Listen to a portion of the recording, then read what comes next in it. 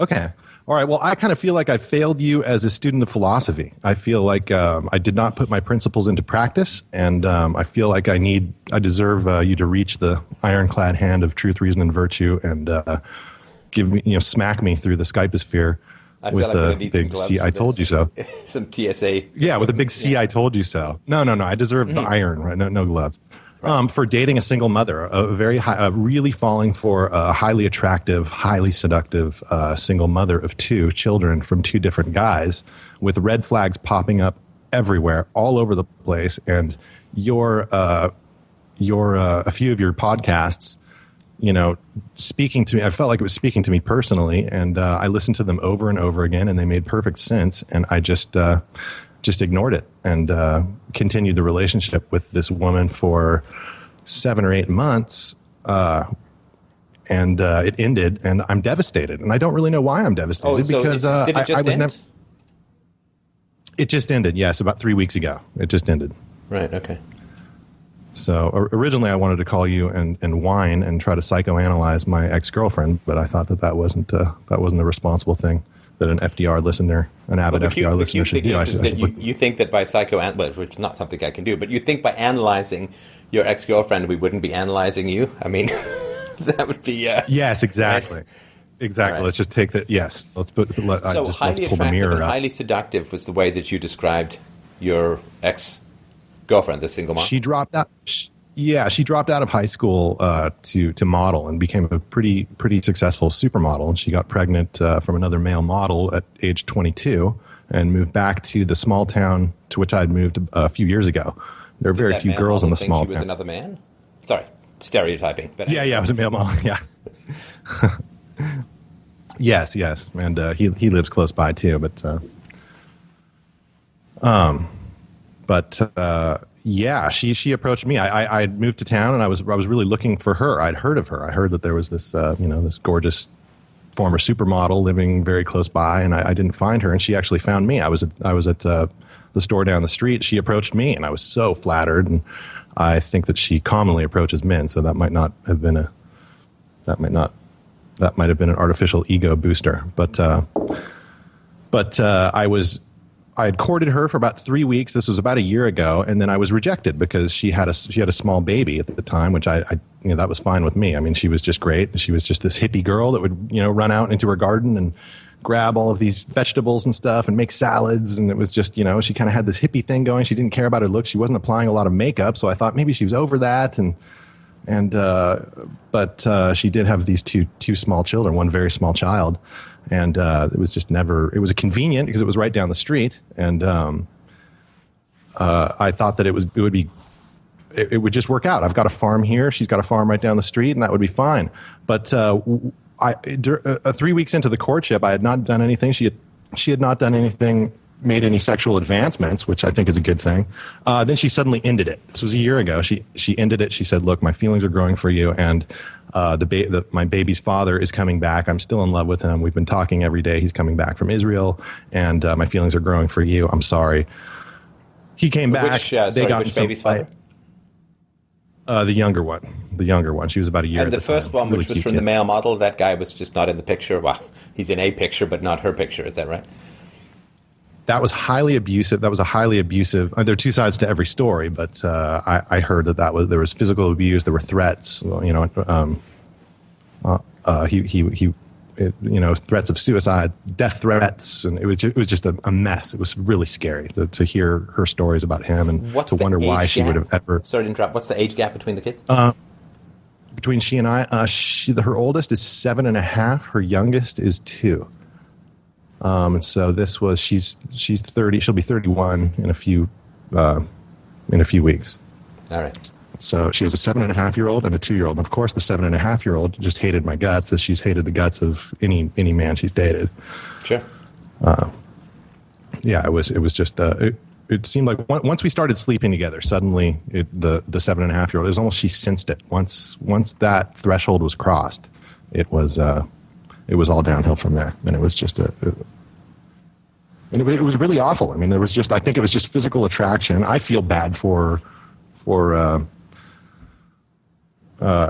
sticking around for so long, and I felt like such an outsider constantly, and my jealousy of the baby's fathers grew.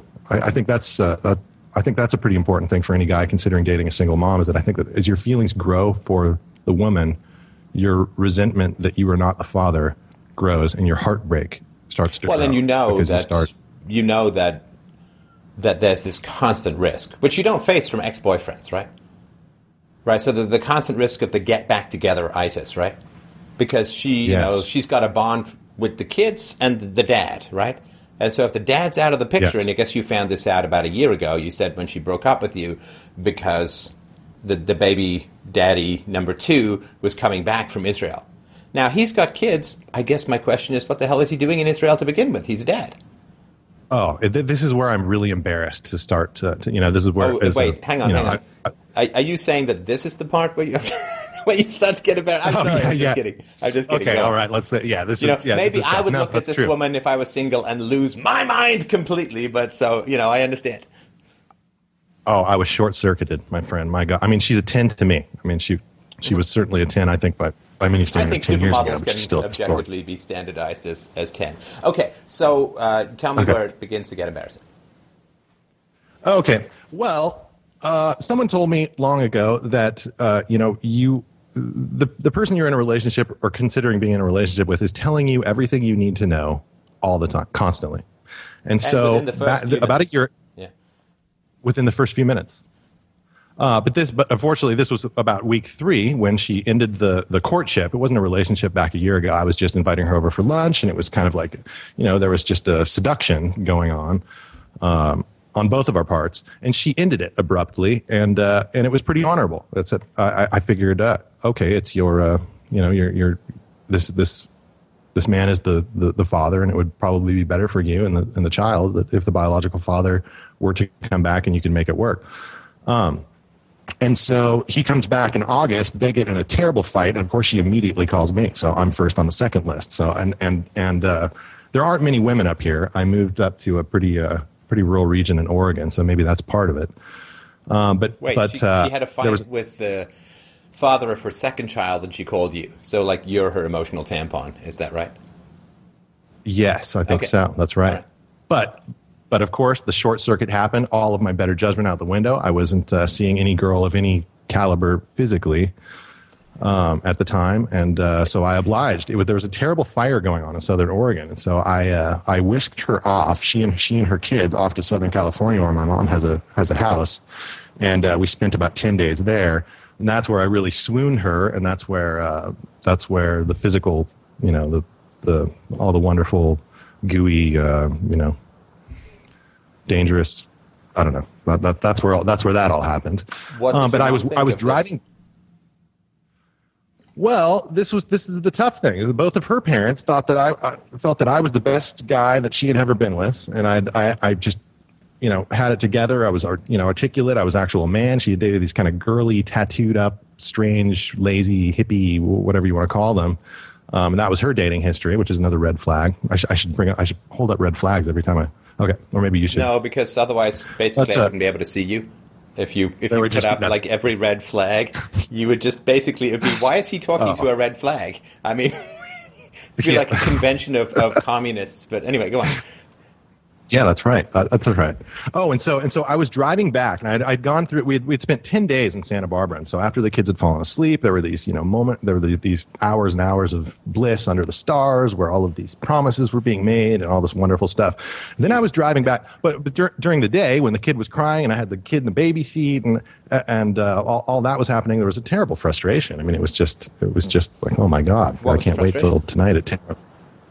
The frustration was not being able to have a conversation over a crying baby, her 7-year-old wanting this, that, and the other thing, wanting to go here, me renting bicycles to, kind of entertain them, and it was great, and it was just it was such an ego boost for me to just have this gorgeous woman around, and even her kids, and I was kind of romanticizing about, wow, a family kind of environment. I have enough money to where I could make that happen, and she was being so sweet to me, and she was really starting to white knight. She was starting to clad me in the white knight armor of just, oh gosh, you were just where have you come from? Like, you were just so good to me. You're so good to my kids. I should spare names. No, and then okay. But so I was fully clad in the white night, and I was completely hoodwinked and short circuited by this by her physical beauty. I mean, it was just it's never happened to me before. Certainly not in recent memory. And so there was a ton of frustration. But my mom thought that she was the best thing that ever happened to me. But my mom has never had a successful relationship, so that's another. Yeah. red flag. So your mom judging her is like me giving you gel tips, right? Okay, got it. All right. Yes. And I have to say this though. Okay, so when we were both, I think we both caravan back. She had a car and I had a car, and we were headed back to Oregon, and that was, I think it was the day of my drive back to Oregon. I was reflecting on the relationship, and you had released "Why Friends Are No Substitute for Fathers," and I think it was a movie review, but it really delved into, the single mother, the liabilities, the unaccountability, I can't remember. It was as if you were speaking to me. I mean, I thought that you had looked at my Facebook page and saw that I was dating this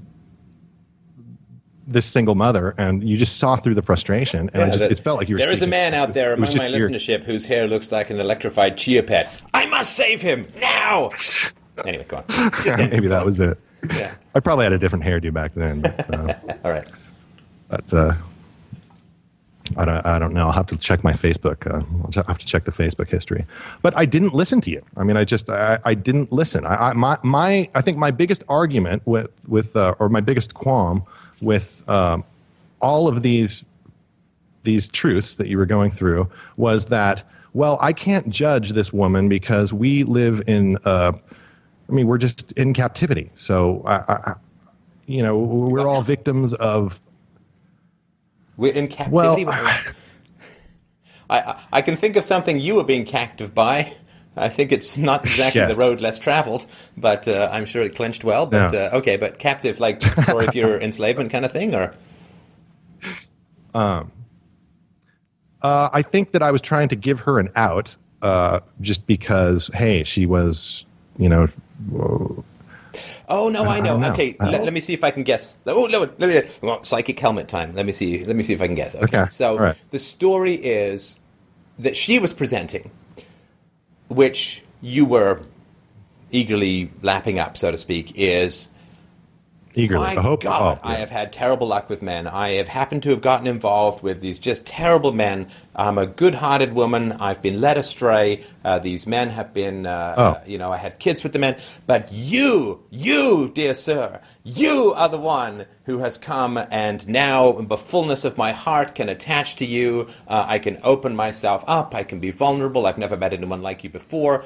All the men I had sex with before and had children with before and had suicide threats and death threats from before and who abandoned me to go to Israel, they were bad guys, but I still retain the ability to attach to a really great guy, and you are that really great guy, and the past is the past, and I had no choice in it fundamentally. I was choosing the best of a really bad lot, and now I've seen what quality is. Mwah! Here we go.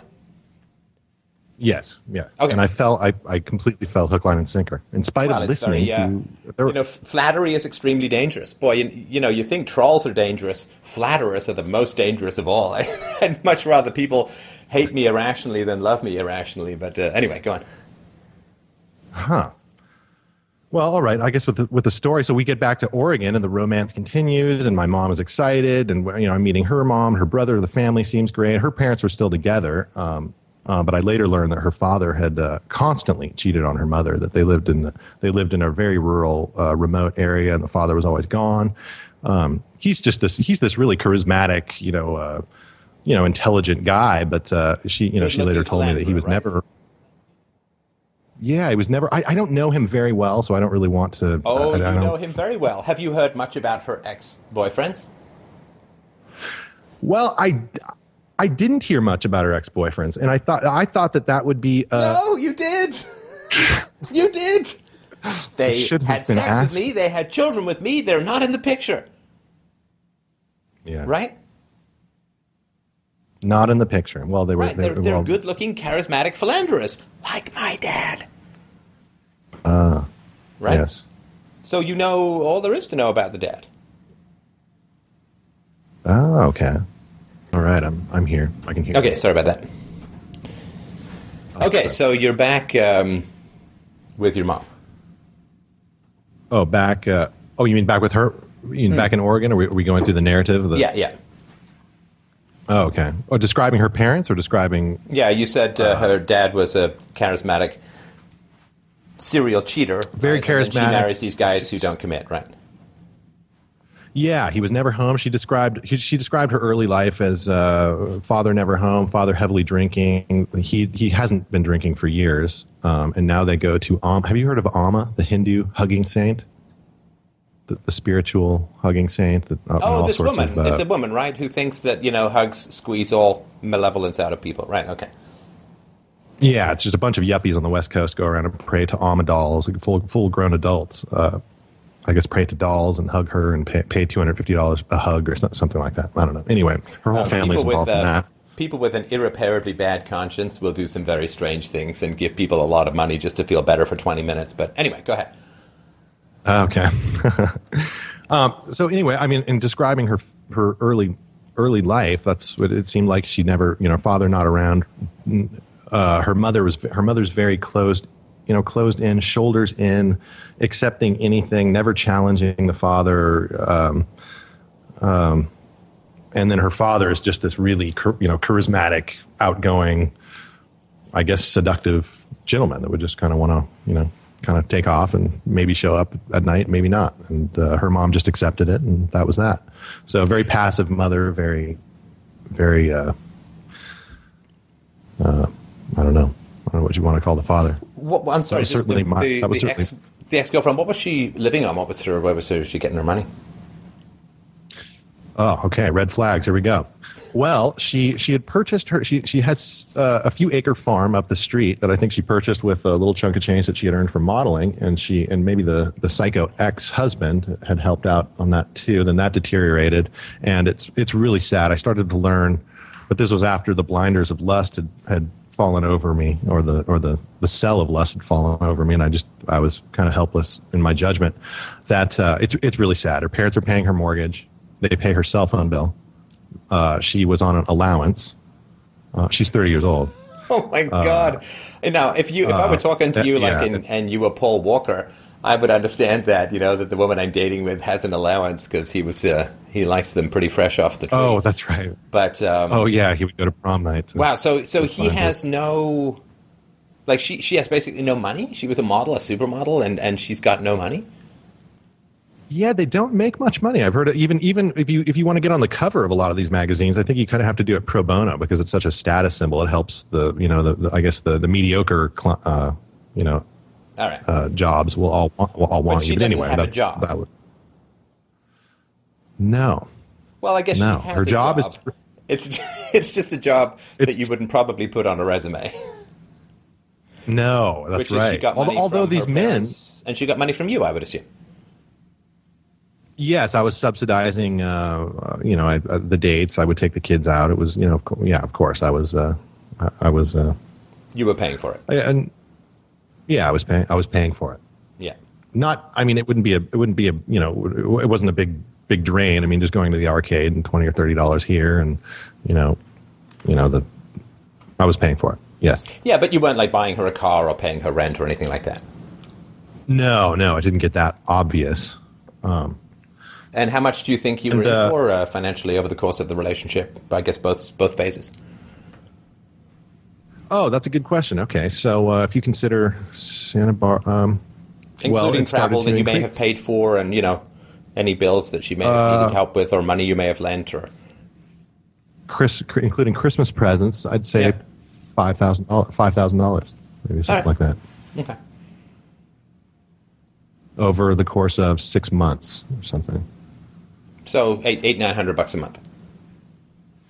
Yeah, and her previous boyfriends never did anything. I mean, that was one of her things. That was one thing that she would always try to bolster my ego with, was just that, wow, I'm finally dating a boyfriend that doesn't have to sleep on my couch. And I mean, I've got my own place. It's decent, and it looks nice to so me. I thought that was a big. I mean, I live in a giant ping pong puddle, but you look. I look in ping pong ball, but ping pong bubble. Anyway, okay. So I just want to get a sense of the timing. So the first time she broke up with you because the second daddy was coming back, and then that didn't work, and then you were going out with her for 6 months after that, right?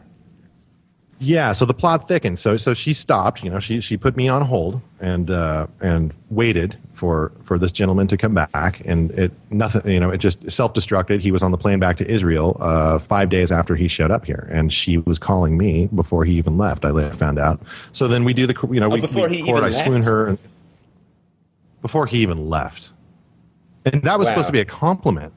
So when she really crosses the stream, she's not a big one for like jumping from lily pad to lily pad. She just wants to step on the next one and make sure that there's some guy there before the last guy's even out the door. She wants, okay, got it.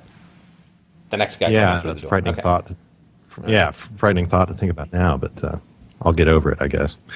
But in any case, so the relationship goes until about December, and I kind of want to pull the ripcord on it. I'm just the kids are, it's getting to winters in Oregon are well, I shouldn't complain about winters, I guess. Well, I'm a little bit south of you, but winters in Oregon are pretty dismal, and I was frustrated. I wanted to take off. I took off for a month to go surfing. Why were you frustrated? Just because I couldn't spend any quality time with her. It was always there would be there were many times when her oldest was off at school and we were going to try to have a romantic afternoon, and she would say, hey, 1 o'clock, I'm gonna show up, and so my youngest will be asleep, and so I would put my day on hold for that, and she would show up and the youngest was still awake, and I felt guilty about being disappointed that the youngest was still awake, and then I don't know. He then doesn't go to sleep because there's someone there to play with, right? You're there, and he can. Yeah, it was fun. Yeah, okay. I mean, it was kind of fun. I don't have kids, so it was kind of a good experience, I think, in some ways. Yeah, but I get what you mean. Like, you don't want to be the guy who's like, "Oh, the kid's up, so I'm not getting any." I felt very guilty. I was. That's not how. Right, it's not fun, right? Yeah, it was terrible. So I feel like maybe, I was just using her for sex. Maybe I don't know. But in any case, I take off to Bali, and part of that I feel like was a kind of an in-your-face look. I'm frustrated at the situation. I'm frustrated that you had these kids with these douchebags, and I'm so much better. I felt, maybe I'm worse. But I'm going to kind of prove that you made such a mistake, and I'm going to really stick it to her for all those times that, I showed up and wasn't able to get any TLC. I'm taking off to Bali. I'm free. I didn't want to express this anger to her, although I did sometimes, to the point where she would get really sad. The disappointment that she had made these decisions that caused our relationship to never really start, or our codependence to never really start. I took off to Bali and was faithful, and we broke up when I was in Bali, and I stayed an extra 2 weeks, came back in hopes to get back together with her, and then learned that she was going to Israel to visit the baby's father, the villain that I was the white knight of having. Well, of course you go out one door, so another guy's got to come in the next door, right? I mean, she's basically a conveyor belt on stilts. All right, go on. Okay. So I get her back. I thought that there was this window. I'm going to come back in, and God, I missed her so much, and I still have a few more months of winter in Oregon, and she's just so great. Even though I really don't know that because we haven't spent any real quality time together, we haven't had any time to get to know each other over a crying kid and a nagging 7-year-old. I mean, there was no relationship. Mm-hmm. But I still have this romantic kind of getting back, and I'm by myself. It's such a rural community, and I really wanted to get her back and won her back. Immediately when I came back, but there was this week period before she left to Israel, and the story I was sold was that, look, we're two friends, we're raising this baby, you took off, she needs a father, this gentleman is the only option that I have, and the grandparents really want to see the baby. So she takes off, spends 2 weeks in Israel, don't hear from her. I'm so frustrated. I did not Facebook her, did not contact her. I was so mad that she had left, so jealous, and she didn't contact me either in 2 weeks.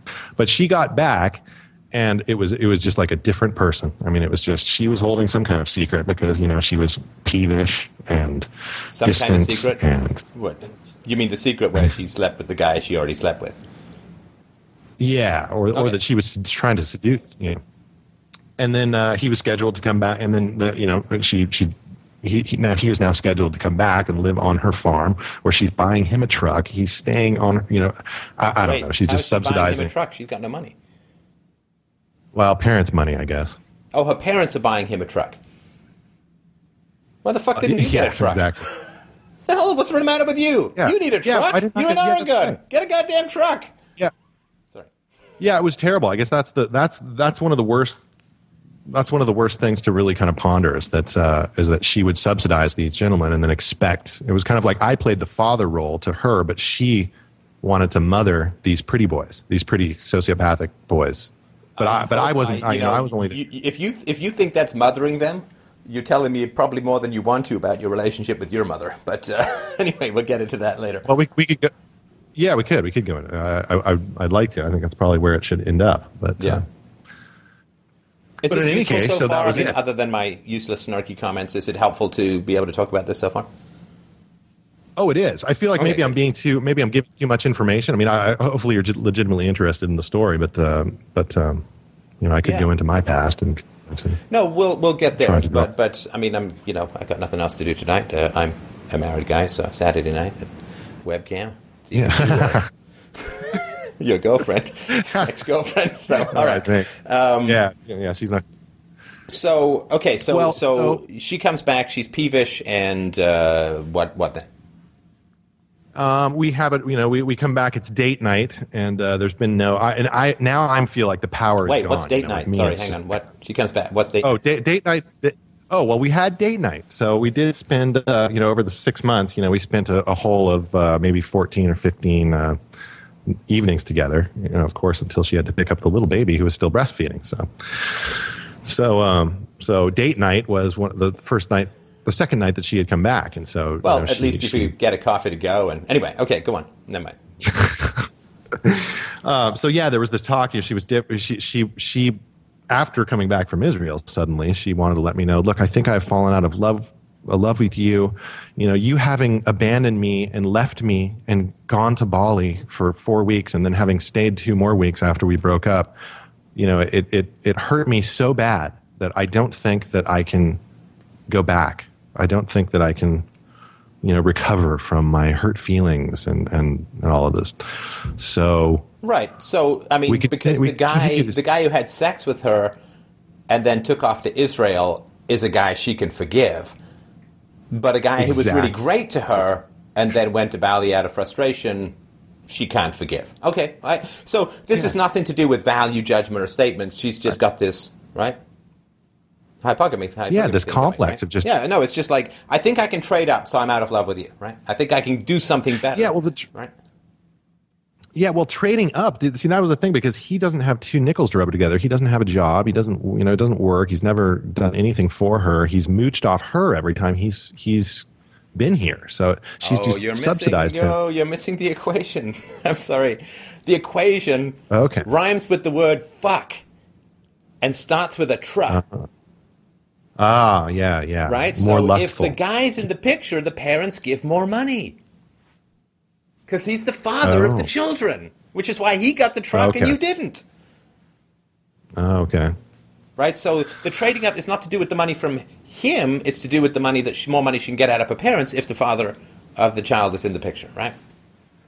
Okay, maybe. Even though the parents didn't like him at all. And the parents didn't support him coming back. Him a truck. No, it doesn't matter. It doesn't matter. They'll still get him a truck. They'll still, because he's the father, right? And so it's better for the parents if the father of the child is around, right? It's easier to explain, right? So she had a kid with one crazy guy, and now she's with the father of the second child, as opposed to there's 2 in a row that she had babies with, and then they took off. That's hard for the parents to explain, but they will probably pay more or find it of more value if the second father is in the picture. It's just a thought. I don't know for sure, right? But that's... Yeah, that's true. I think that's true. And understanding that, this guy might be, her boyfriend Zach is, he's a terrific guy, but it's obvious that he is just not going to bond and really pick the torch up and try to stepfather these children. And so, I guess wouldn't be a stepfather, right? Oh, wait, sorry. Are you the one that you... Oh, if it were me, yeah. If it was you, yeah. Yeah. Okay. All right, so then what happens after she says, my heart is so wounded that I simply cannot love you anymore? What happens after that? I stopped drinking when I was in Bali. I'm a casual drink. Well, I'm an alcoholic, I guess, if you consider 2 or 3 drinks every day, for years. Then I'm an alcoholic. I stopped drinking. You just compressed a huge amount of information in that, right? Okay.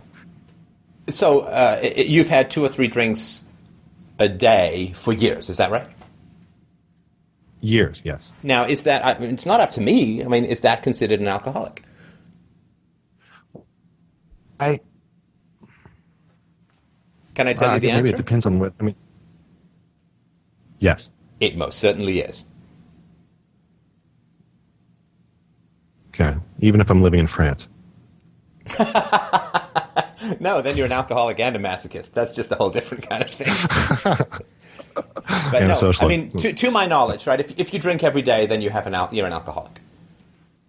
Yeah. Or if you drink to excess, right? Did you drink did you get drunk, or was it 2 or 3 a day? Never drunk, never hungover. Would never want to do that. It would just be like, I cook a lot with, girls and ex-girlfriends and stuff. That was just, I really value that time. I certainly value that time buzzed. And I just feel like I don't know. It's like a... Yeah, so you're surrounded by people you can't stand them when you're sober. Okay, I got it.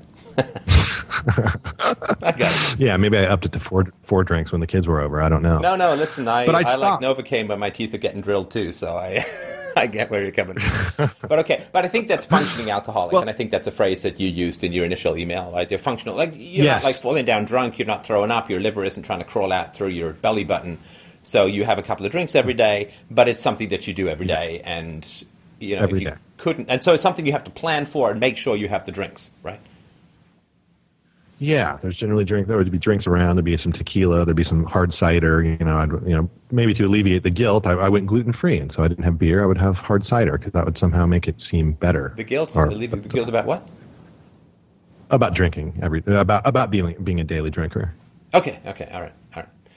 Okay, so but anyway, so you're back with you're not back with the woman, right? She's like, okay. Well, we were. I mean, I had stopped drinking when I came back from Bali. I got sick the last week in Bali, and I was in very good shape because I'd been surfing every day, and somehow just all of that, and I'd been doing a bunch of yoga. I do a lot of yoga.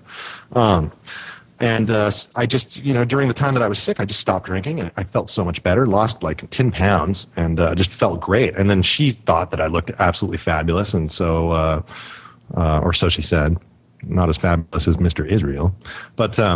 But anyway, so I stayed kind of on the wagon for about a month. And when she got back from Israel, I still was on the wagon, and I could just tell and I was much more emotional. It was frightening. I'd be driving in my car, and I would think about my brother or think about my sister. I would start crying. This empathy just started, I don't know, it just started to kind of develop once I was sober, once I'd been sober for a couple of weeks. You're not weighing down yourself with the depressant.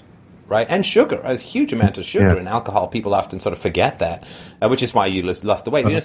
Alcohol is a depressant. It pushes you down. It inhibits it may disinhibit certain aspects of your personality, but I think it really does inhibit your feelings. Like, I've been around a few drunk people in my life, and there's nothing more grotesque than the supposed emotions of a drunk person. Everyone, I love you, man. Yeah. I'm not saying you were like that, but that sort of saccharine sentimentality, and nothing to do with real emotion. Real emotion comes without like self-medication, and that's what self-medication, like alcoholism, is to keep those true feelings at bay. So it sort of makes sense to me. But go ahead. Okay. So anyway, she gets back from Israel, and I'm still just starting to kind of like maybe rediscover certain aspects of myself or whatever. I don't know, but I'm just in a highly emotional state, and then I'm getting this complete detachment and this suspected infidelity and dealing with rejection. I knew that she would. I knew the end was near, and that she was going to make the call. That the end was near. This guy was coming back. She said she couldn't forgive you in that. So how did you? I missed that part where you got back together. Oh, well, we were still. Well, she had said that, but then she'd also kind of left the door open. Well, let's continue to see one another and let's see what happens. But as it stands right now, coming back in August, we're just friends, but it was really good in Israel. It was just, my youngest could do no wrong because she was his biological father, and he was just very, he was just very nice and accepting, and it felt good. So I really want to try to bring, this is the villain, the villain that I was supposed to, don the armor for saving her from. He's coming back in August, and I don't think, it was just pushing me away. So I continued this groveling, and we were still sleeping together for about 5 or 6 days until she finally ended it, because of an argument. Her oldest daughter had been awful to me, and she didn't defend me at all. And then I just kind of took off from the house. The next morning, she ended the relationship. And then I still tried to get her back. I still tried to white knight it. She got really sick the next week. I sent there are a couple of girls that clean my house. I sent them over to her house, did some grocery shopping. This was at my sister's, on my sister's recommendation, because I was just sad. I asked my sister, what can I do to win her back? My sister said, you need to slay dragons for her. You need to do everything for her that she always wanted you to do, and you need to let her know that you want to accept those children and this and that and the other thing. And so your sister I did this. Is like, I'm sorry, are you burdening under a heavy load? Here, let me throw some trees at you. Okay, got it. Yeah. It's funny because brothers are always told, take care of your sister, make sure that no bad guys are around your sister. The fuck is sister's jobs to take care of the boyfriends and to take care of the brothers and to make sure that predatory women don't get their hooks into the men. Anyway, I'm just okay. I mean, she understands women a lot better than you. She is a woman. So she should help protect you from this sort of stuff in the same way that I'm sure when you were younger you looked out for her. Anyway. Yeah, and she certainly is hypogamic.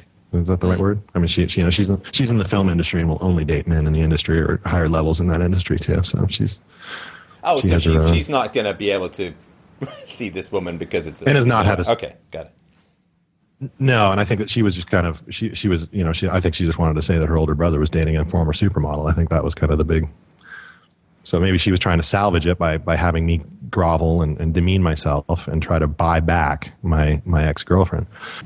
Oh, okay. So I continue for about a week to just demean myself and, come over and do chores for her. And she's been sick, because of the Israel thing. And we went to, the long flights. And don't worry, babe. What do you need? You need your garden tilled? No pun intended. I actually brought a rototiller over and tilled the garden and this kind of thing. She's a new age girl. So she has a goddess temple. The goddess, all girls, up here into the new age movement are goddesses. So she has this dome goddess temple that I even helped her out with. Of course, I was sleeping with her the whole time, so that was the motive. Help her out with the goddess temple is kind of a metaphor for how she makes her living. But anyway, go on. Yeah, I think so. And that's where this guy was staying. This guy was scheduled to stay in August. And so anyway, we end up. It's the afternoon after I've done my latest demeaning chore, and we're laying together after sex, and everything is great. We make the plans. She's just like, oh, you won me back. This is fabulous. You're so much more present. And you're sober. And oh, this is terrific. Making plans in July and asking me to go up to Amas. That was, and I had agreed up to where? To go up to Amas, up to this the Hindu, the hugging saint. Okay, I just don't buy. I'm an atheist. I'm an atheist anarchist. I mean, I thought it was just silly anyway, but I was going to go just because I was so bamboozled. And so, yeah, okay, fine. In a couple of weeks, I'll do that. So we're laying there in bliss at post-sex, dopamines, endorphins, whatever.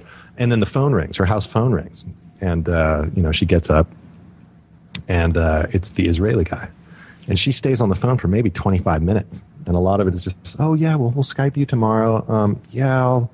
Yeah, I'm going to try to get a truck, and okay, and this, that, and the other thing. Finally gets off the phone, and I just say, okay, well, now that we're back together, don't you think it's a little bit inappropriate, regardless of how good of, just how platonic your relationship is, father, that he would stay off the property? Well, why can't he just stay off the property and just rent a house? If he really wants to see your daughter, why can't he just, lease a place for a month, sublet a place for a month, and then you guys kind of arrange? That would take a lot of pressure off our relationship because I'm uncomfortable with it. And there was just it was just heavily resisted, and then finally I fished it out of her. And the only truth that I got from her was just, okay, if you want it, okay, I don't want to hurt you, but ever since I've gotten back from Israel, I've been having romantic dreams, and I don't know. It just goes from there. So then it ended up in kind of a yelling match of just me feeling like I had been lied to. The entire relationship was based on a lie. I entered the relationship only under the circumstances that this guy was gone and out of the picture. That was what she was telling me, and that he was the villain and I was the hero. And why is the villain suddenly coming back in spite of my being here, having rebuilt the kingdom and put the keep together, and I have the princess, protected and subsidized. Why is he coming back, and why do you insist that he's inside the kingdom? And it just ended in a disaster. It was just yelling match, and it was embarrassing. And now we're not talking, which is probably for the better. But I just feel like a complete tool. I feel like I totally demean myself, and just sold out in spite of being an avid FDR listener. And well, it's also not like I was completely unavailable over the last year for a call, right? There's a reason you didn't call me until it was done, because I would have tried to take away your candy, right? Yes, yep. Right, so it's, it's better late than never, right? But there's a reason why you didn't say, Steph, I'm lost in a fog of lust and vanity. Can you help, throw a brother a line, right? Yeah. Now that it's over, you want to try and learn something, that's right? even. Yeah, which is even weaker, really. Now they took away my alcohol. I guess I'll quit drinking, right? I mean, again, I'm not trying to be harsh, but I mean, it is sort of frustrating that you're like a listener, and as a listener, I care about your welfare. As a human being, I care about your welfare. But during the entire time of the relationship, if we can call it that, right? You didn't want to have anything cock block you, right? That's Stefan Molyneux, professional cock blocker, is sort of my new. I have ninja moves to block the penis from all dangerous, vapid acid tombs of masculinity. Right? Okay. Yeah. Right. Yeah. Or to block access to the vagina. Maybe that was. I think that's what cock blocker means, isn't it? Yeah. Well, I thought cock block is. Never mind. A cock blocker is someone who just interferes with your ability to sleep with some woman, right? Oh, yes, that's right. Okay. So where are things at now? Do you think you will talk to her again, or I mean, is this a pause to regroup before assaulting the beautiful citadel of infinite black holes? What's the status now? I don't think so. Now, I don't know. You don't know. It's been about 3 weeks. That you might restart a relationship with this woman. You gotta be honest, right? No, I don't think so. No, you just said I don't know. You can tell me the truth. It's your life, right? I'm not going to tell you what to do or what not to do. I just want you to be honest, right? Because you've just told me all this stuff. Red flag after lie, after disaster, after exploitation, after spending money, after blah, right? Yeah. And as I say, well, I guess, I do you're have starting a relationship with this woman again, you say, I don't know. I'm not sure. Maybe. Yeah, well, I guess I continue to have the fantasy that she could somehow kind of see the light and see how she was acting. Here we go. Ready for a scenario? Yeah. All right. Are you ready? Can you see my tits? Yeah. All right. Are you ready? Yes. Hi. I'm at the door. Hi. I have no top on. Oh, yeah. Yeah, that would Look at this. That would be tough. Shaking back and forth. Here they go. My child is sleeping in my backpack. A gentle rocking always keeps that child asleep. What are you going to do? Oh, my God. Tell me, what are you going to do? Yeah. Open the door. I have to open the door. Hello? Come on in. The Israeli guy is on a plane. He's circling right above. He's going to land again tomorrow morning. But I'm not busy at all tonight. What are you going to do? Well, I feel like I stood my ground in getting upset and leaving. I mean, I did leave. I said, okay, well, I won't tolerate that. I won't tolerate it. If he's coming back, that's you staying on your right? property. Yeah, probably at this point, I don't. I mean, you'd open the door for me, right? Well, I got some moves. But for her, for sure, right? For me, yeah, I'm trying not to look. You're thinking about swinging that pendulum both ways, aren't you, big boy? All right. I think that's about enough of that. Okay, but you would, right? You would really think about opening that door, right? Yeah, yeah.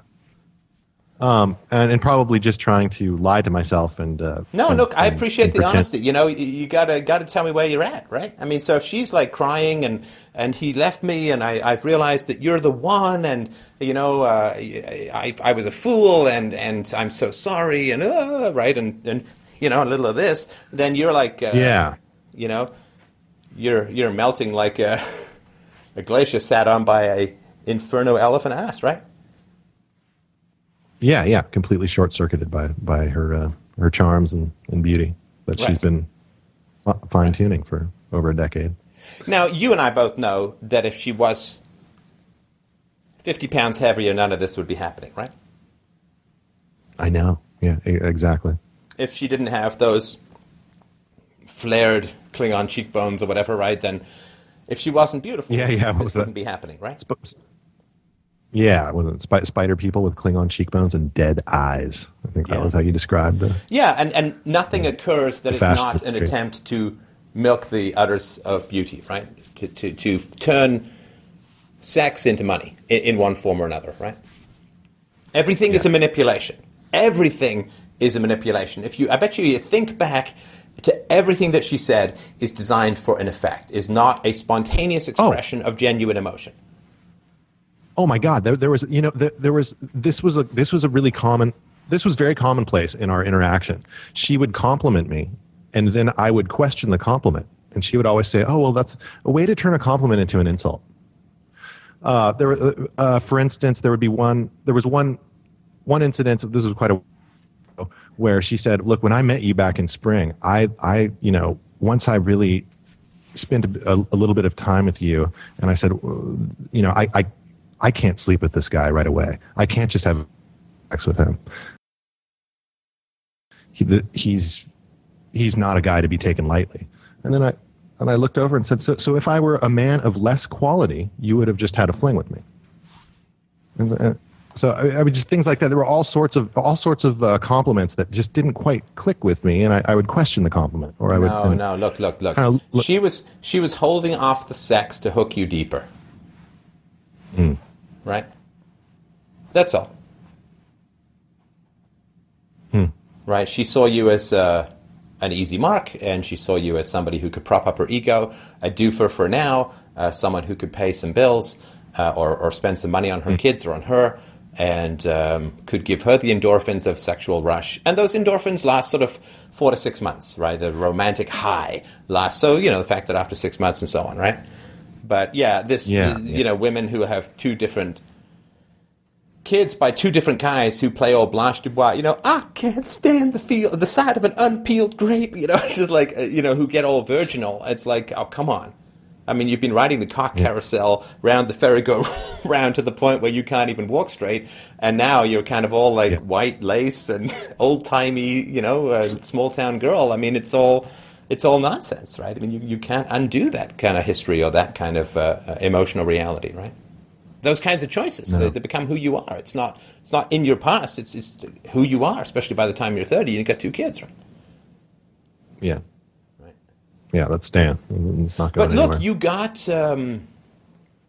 you wanted the drug, right? And you've talked about bliss, the endorphins and the dopamine, and you got the sexual romantic bliss. You got the status of the arm candy, right? The arm candy. She was kind of the jewel of the valley. I get it. For certain. As guys, we're kind of driven for that, right? I mean, this is what our biology is telling us to do. To find the woman with the most even features, who's obviously fertile, as this woman is, and that's what our biology is telling us to do. Photocopy, photocopy, photocopy, photocopy, photocopy. Not to make art, not sandcastles. Photocopy, photocopy, photocopy the genes. And so we are drawn to people who are going to give us higher status, right? I remember dating one woman who was just gorgeous, gorgeous, gorgeous. And I was sort of joking about it with my boss one day at work, and he was like, yeah, you go to the restaurant with her, people probably think you're her bodyguard. It's like, that's probably quite true. But but you get the status, and it's a real high, isn't it, right? To be stepping out with a woman who is stunning, it makes you feel like, yes, I am in fact all that, right? I obviously don't have a lot of money, so clearly I have a giant wang. And whatever it is going to be, she chose me, and of course most people look at that and say, that raises his status, right? Whereas I look at people, when I was young it was the same way, but when I look at people now and, he's with this really attractive woman, the odds that she's a really great person are kind of inversely proportional to her attractiveness, right? The more attractive a woman is, usually the crazier they are. And now this may be true for men as well. I don't know. I mean, people say, well, why do you talk about women, not men? Because I don't date men. Never did. So, yeah, the fact that I talk about the people that I date is like, well, how come you don't talk about men? It's like, because I like gay singers, not the gay lifestyle. So, yeah. So I sort of look at that. It's like when you see the rich guy with the beautiful woman, right? And he's like kind of old and kind of tubby or whatever it is, right? He's a rich guy, the Anna Nicole Smith, with the 80-year-old guy in the wheelchair, right? I mean, okay, so she's a gold digger and he's a whore for beauty. He's a beauty whore and she's a gold digger, right? And I'm not saying that was the case with you exactly, but there is such a sort of biological drive and desire for women to get men with more resources, and for men to get women with fertility markers, right? Lustrous hair, even features, hip to waist ratios that are attractive, and so on, right? And the more attractive other people find that woman, the more that fuels our own desire for that woman, right? Status, yes. Yeah. So you knew, obviously, that you were dipping your dick in pure acid, but you got what you wanted from it, right? So my question is, what's changed? I mean, if this is what you want, and philosophy, self-knowledge may have something to say about it, but you're not initiating force or fraud, right? So you're not doing anything immoral by going for a sort of high ape status woman, right? What's wrong with, what's the problem? I mean, I don't mean that facetiously, like genuinely, that is quite a high, and you can go stepping from those kind of highs from here to eternity, right? The biology and the biological drivers will always be there. So you can go and find either her and continue this on for another 6 or 12 months or a year or two or whatever, and then you can go and find some other beautiful woman who's highly dysfunctional and toxic and continue to do that, and you will keep getting that high. I've never had a relationship. I think just a general low self-esteem. I mean, I'm not self-made. I have a few small businesses, but my mom helped me get one. I inherited some money from my stepfather. In Bali for 6 weeks? Yeah. Oh, I'm an assistant that handles a lot of stuff. No, it isn't. But so I'm not self-made. Woman, right? So you got some money, right? I've inherited some money I've inherited my money from my stepfather, whom was really wealthy, whom my mom would have never married had he not had the money he had. Right. What else? I think moving up here, I moved up here with another woman, really attractive. Hang on a sec. Sorry, hang on a sec. Okay. So for a man to inherit money is like a woman to be born with beauty. It's a value you did not earn, right? Ah, yes. Yeah. Right, so I don't know if you've seen the movie Frozen. I don't know. You've got a 7-year-old girl in the house. You probably have. But in the movie Frozen, it's like these girls are born with amazing powers. And so it's like, well, that's just physical beauty, right? The movie's just basically about physical beauty. But so a woman to be born beautiful is for like a man to inherit money. It provides sexual value, which you don't have to earn, right? Along with the guilt of having not earned it. I mean, do you think that a woman would be guilty for? I would think it would be easier for a woman to have pride in her genetics than it would be for the man to have just happened to come into.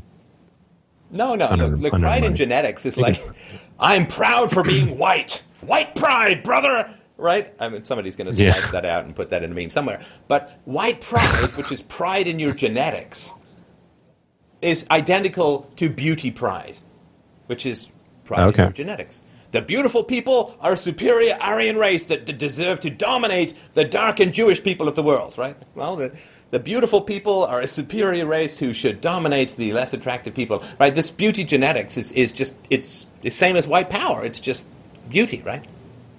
It's the unearned that you think makes you more valuable because beauty is an accident. Now, it's true that women work hard to stay beautiful, right? I mean, they diet and you know, they exercise and all that kind of stuff. But it's like, well, sure, because they get paid a huge amount for doing that. They make a lot of money for doing that. You know, if somebody paid me $500,000 a year to have a six-pack, I wouldn't be talking to you. I'd be doing crunches until my head fell off, right?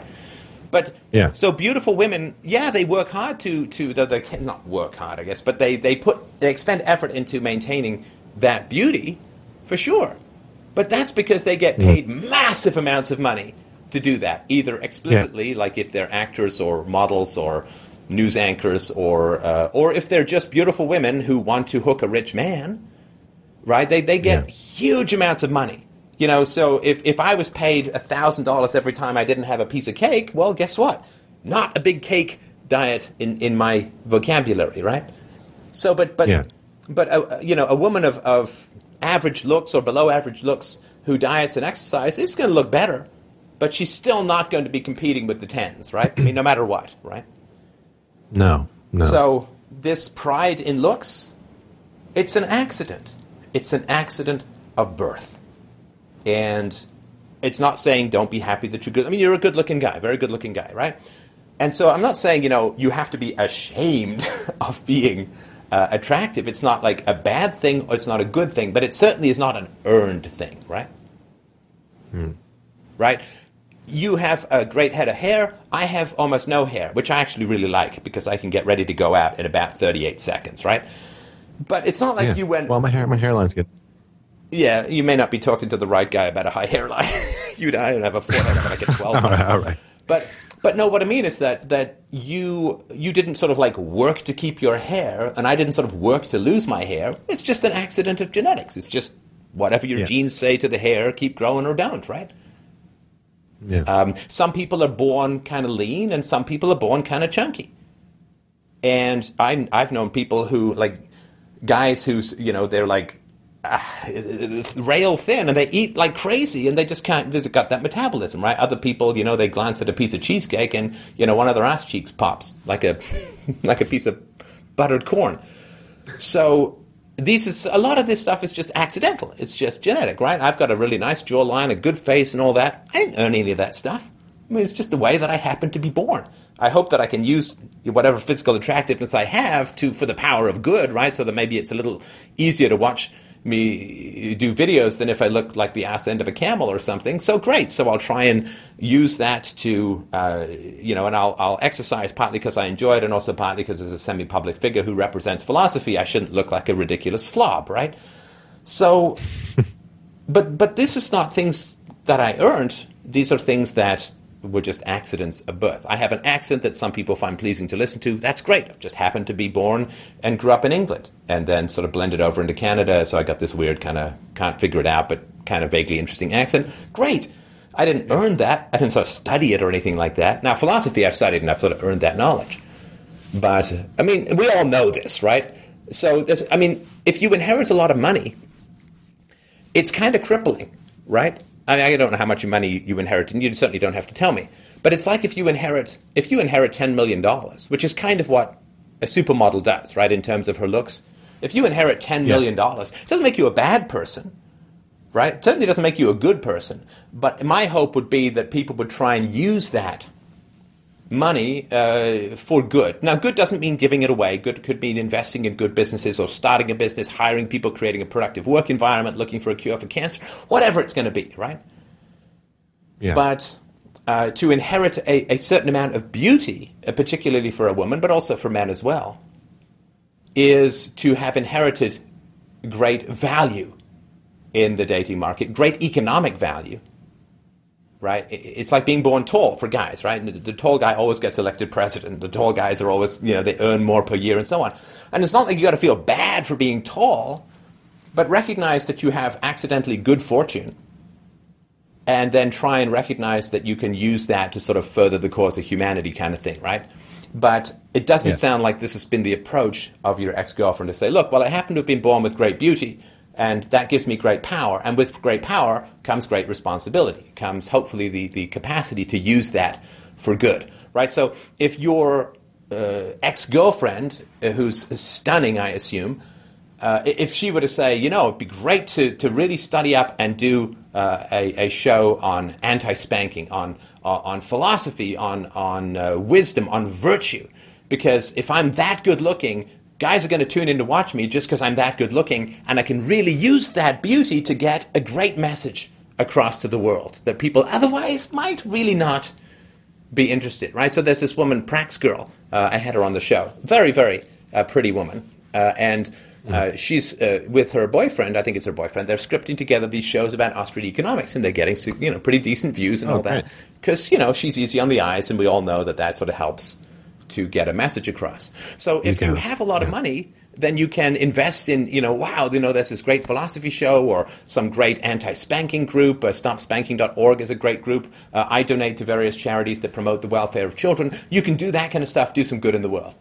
And if you're born beautiful, you can use that beauty as a magnet to give people a very important message that otherwise they might not tune into, right? So these are just some thoughts in my head about what people could do with the great powers that they have. You've inherited some money, you're a very good-looking guy, so there's some stuff that you could do that would be very beneficial to the world. But it seems like you're just taking that capacity for doing good in the world and throwing it down a well.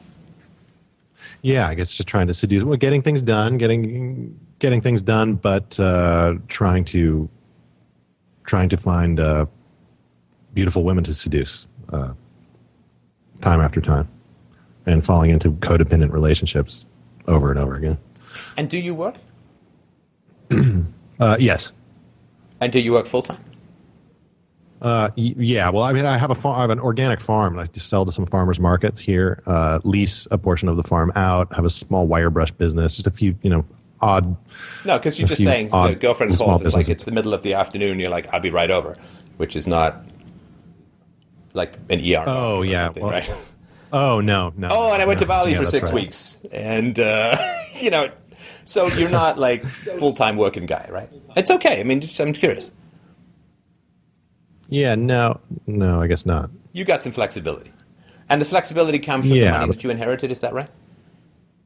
Yeah, but I still think in terms of organic farming, in terms of the wire brush business, I'd still say I'd easily do an 8-hour a day work way, whether it's chopping wood or whether it's, I don't know. Chopping wood? I'm sorry, what? Organ, yeah. What do you think your IQ is? Well, that's... What the fuck are you doing chopping wood? Are you kidding me? You've got to have an IQ of at least 120 to listen to this show, in my opinion. Wow, thanks. All right, I like to think so. I think that's just maybe therapy. I've just recently taken it upon. I bought a ton of the uncut wood, like $3,000 worth, and I was going to try to just double my money, and because I burn a ton of wood, I burn like 8 cords of wood here a year, and over the breakup, I just decided that I'd kind of like. I thought that I might get over the breakup if I hand chopped 20 cords of wood, so that would be kind of therapeutic to me. But I also listen to podcasts while I'm chopping. I won't ask what you're picturing when you're chopping all that wood with an axe. But all right. Oh, God, that's kind of scary. Yeah, getting over the breakup. No, it's nothing like that. But it's just I don't know. I look at it as a saving money on a gym membership. But I also listen. Right, so listen to the Peter Schiff show. I'm sorry to interrupt after just asking you a question, but let's go talk about your female template, right? So let's go talk about Mommy Dearest. Yo, Mama. My mom, I don't know. Married a guy for money? It was kind of a sad story. Shall I start there, or that was later in life? She I don't know. She was always her sisters would kind of make fun of her. She was kind of the dingy one. I think that she's quite an intelligent woman, but she's not. I don't know what dingy means. Like woo woo, or like granola? Oh, just like what? Just kind of. I feel like her sisters constantly belittled her. My family on my mother's side is very articulate. My grandmother was quite an entrepreneur, and built a kind of a little real estate empire in Southern California for a short time, but then she went batshit crazy.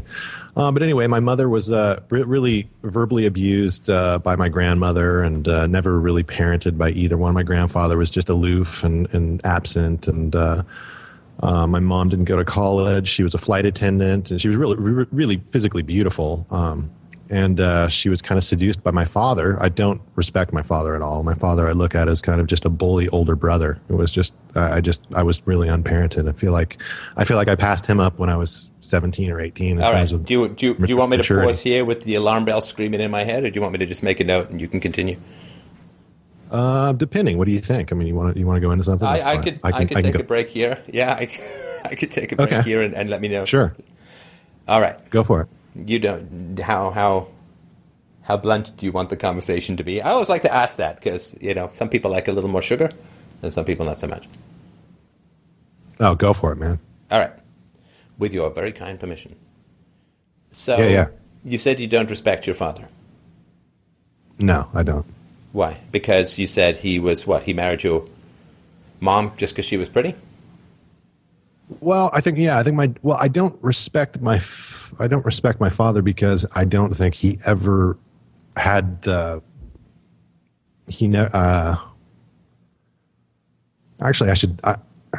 it's tough. No, you're stalling because you're trying to skate past what I just said. Okay. I'm not saying consciously, maybe. Right? Your father married your mom because she was pretty. Yes. Yeah. And obviously the parallels are so clear I don't even need to point them out, right? No. Right?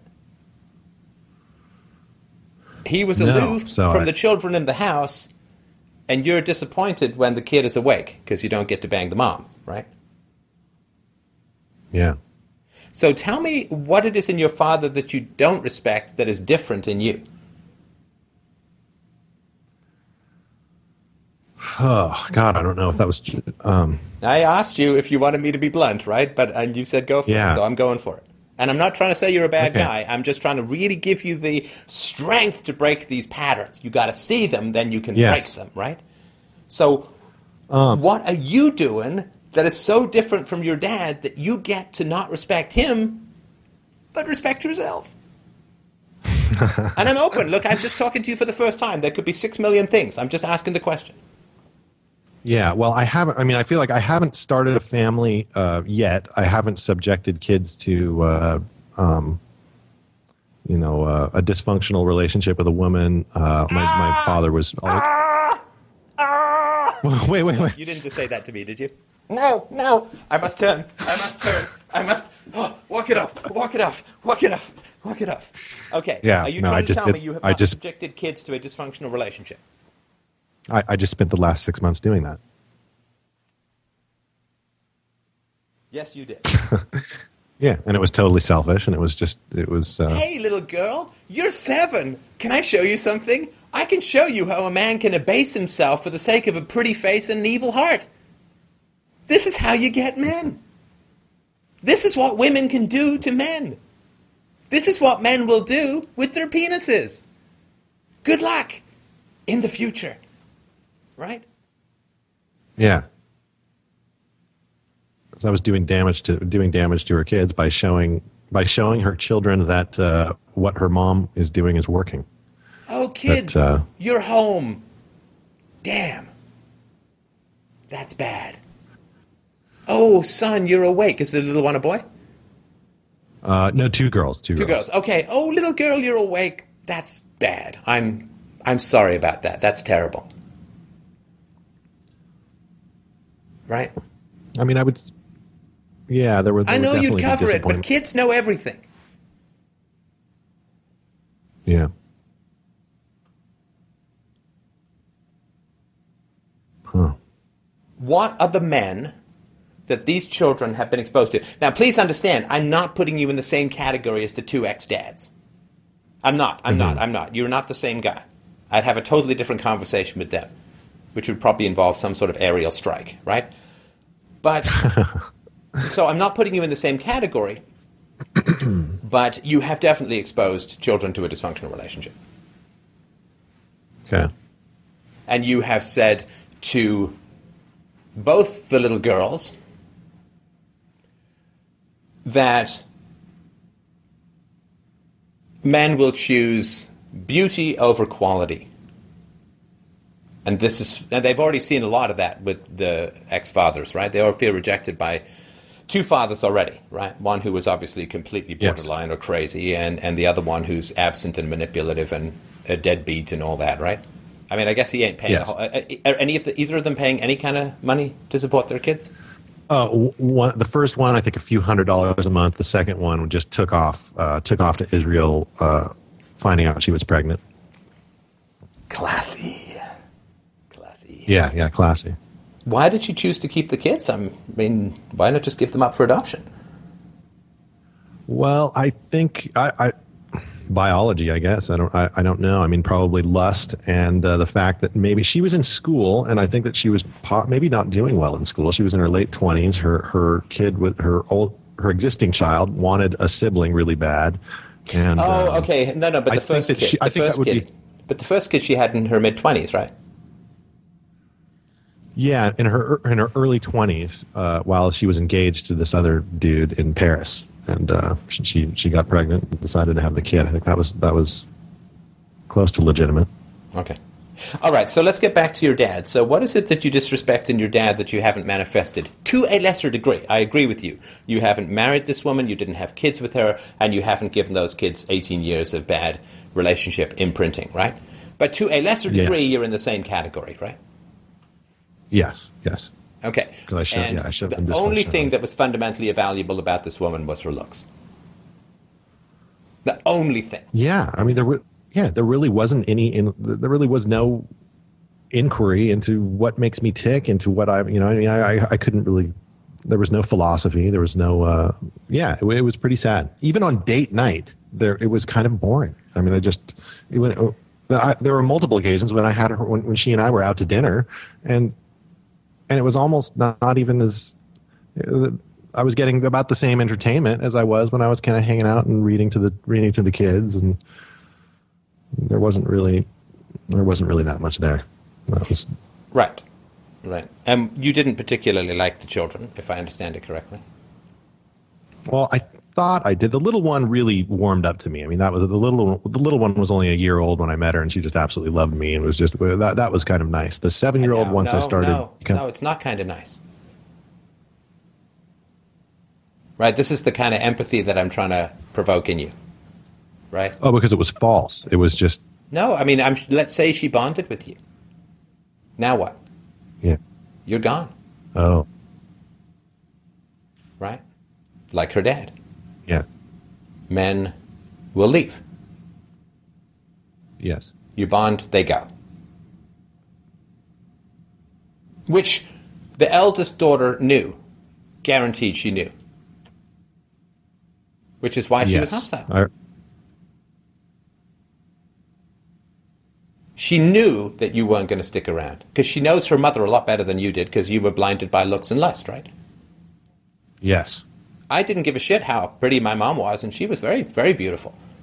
Because I knew what her heart looked like, and the daughter knew what her heart looked like. And I'm telling you, as a kid who saw guys like you rotating through my mom's life, and no respect for these guys, because I knew who my mom was, and I knew that there was only one goddamn reason.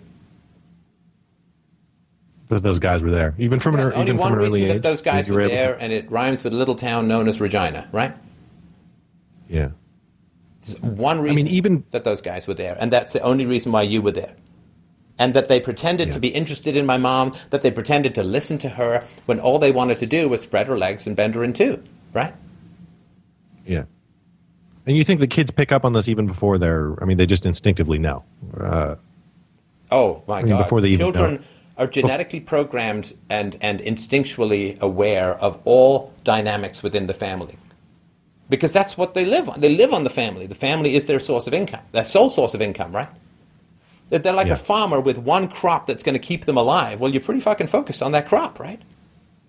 Yes. And her mother was her sole source. If you're going to date single moms, you don't meet the kids until there's a serious commitment going on. Because you cannot, especially single mom, the kids have already been rejected by one dad, right? Yes. Or they've already seen one relationship break up, right? Which is incredibly traumatic to children. And this is why if you're dating single moms, you cannot get involved in the kid's life until you know to a fair degree of certainty that the relationship is going to be permanent. Because you're pursuing your selfish lusts, and the mom is pursuing her selfish lusts, vanity, neediness, codependence, bullshit, right?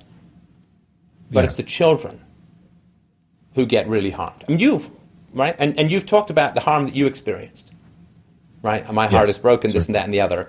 But you have not, to my knowledge, processed anything to do with the harm that those innocent children have suffered as the result of your pursuit of the mom's vagina.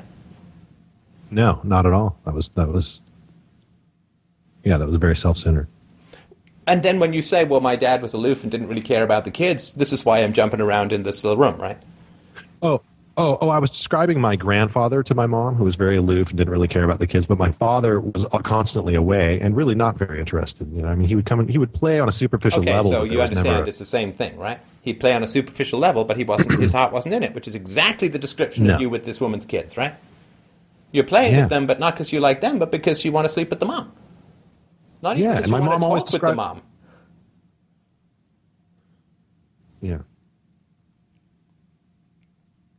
Now, don't get me wrong. There's times when you ignore children's needs to talk to the other parent, right? There's times when it's like, with my daughter, I'm like, no, I'm not sitting in the back when we drive somewhere because I haven't talked to mom all day, so I'm going to spend an hour chatting with mom. Well, I want to chat too. It's like, well, you can chat when we're done, but we need adult time. We need adult time to chat.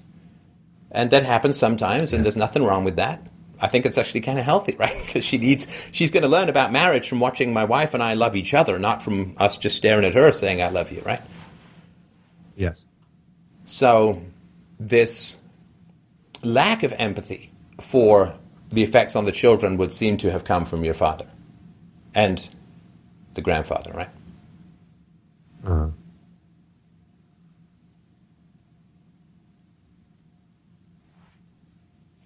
Yeah, that's terrible. And I don't think it's something that's crossed your mind, right? And I'm not trying to make you feel bad. I'm just sort of pointing out that this is not something that seems to have crossed your mind, right? No, I don't think so. Or the mom's mind. Certainly not the mom's mind. Her oldest she's all like, even fuck, said, my mom's, fuck the kids. Mommy wants endorphins, right? My mom's had a lot of boyfriends. That's what her 7-year-old has told me before. That was ew. Right, and all of them are there at the expense of the children. Certainly, because all her mom knows is seduction. She's just kind of a one-trick pony, which maybe a lot of women trick would be the of word. that caliber of beauty are. Yeah. Did she take her kids back to Israel? She took both of them. Yeah. Okay, good. All right. Yeah, she seemed like a good mom. That was another thing. I mean, she's loving. She's there for them. She cooks for them. She's always there for them. I mean, I was kind of the outsider. That was that I was constantly neglected. That's why I wonder what am I really missing? I mean, I was just in the background, and she was there with her kids, and I would come and go, so that's what I'm wondering. What am I even missing in the relationship? There wasn't really a relationship. I was just kind of a backdrop and. Maybe they're. What do you mean? No. Don't you whine to me about being a backdrop, my friend.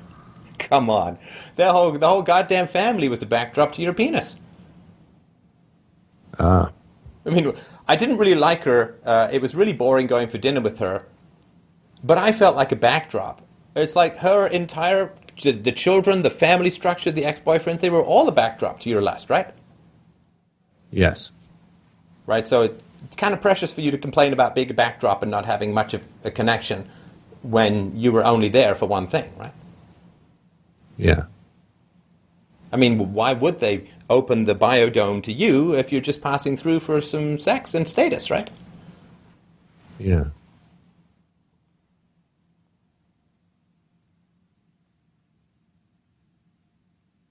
Yeah, and then the jealousy that they weren't mine. So I was suppressing feelings of just being jealous that they weren't my children. That like this girl that I was so lusty over, and she was sweet on a superficial level, and kind of bolstering my ego on all these levels that I've kind of aforementioned. But yeah, okay, you're giving me the abstractions again. So we're just starting to talk about your effect on the kids. And what do you feel about that?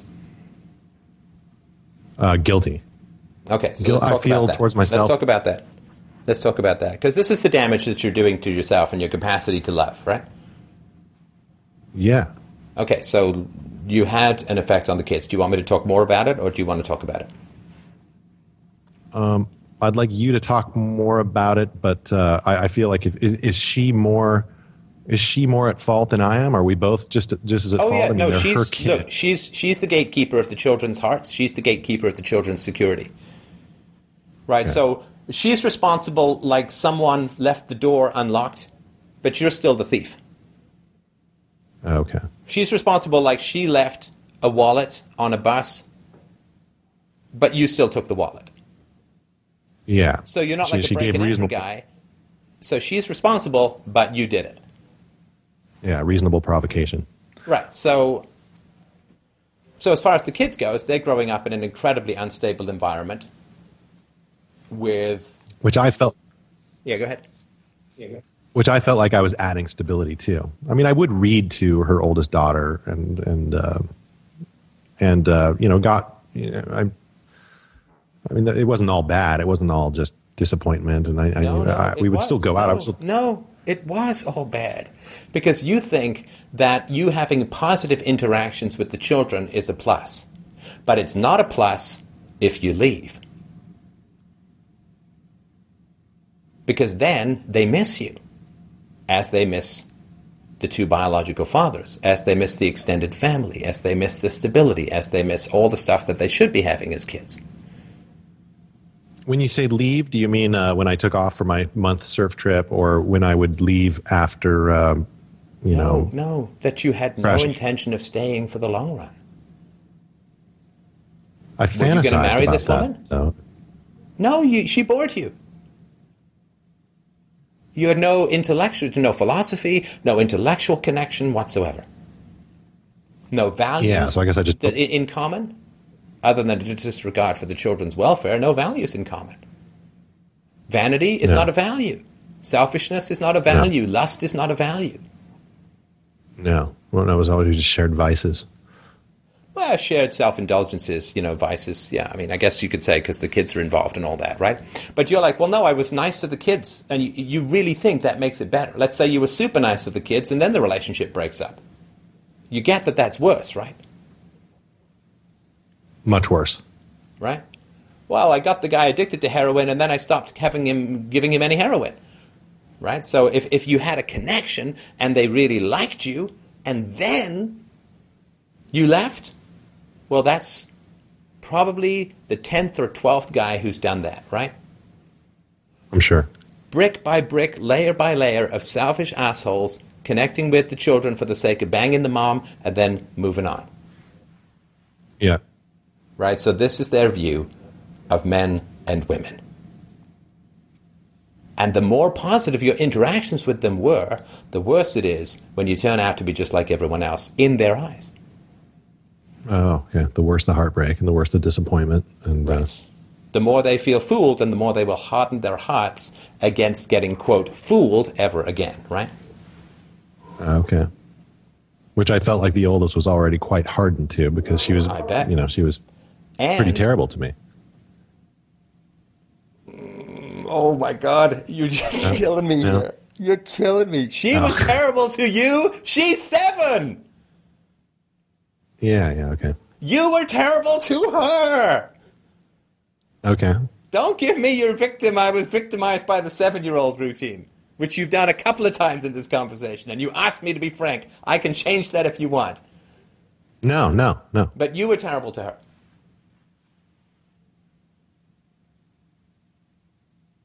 Because you were pursuing your selfish lusts at the expense of her relationship with her mother, too.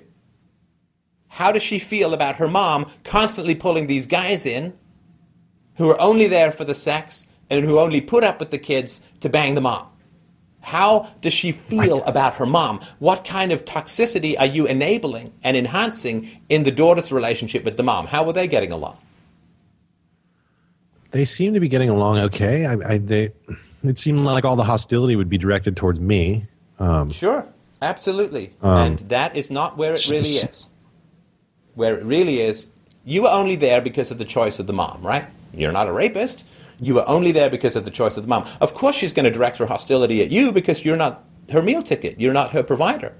It's safer to get angry at you than it is to get angry at her own mom. But trust me, deep down in her wise, deep 7-year-old heart, she knows exactly who to blame.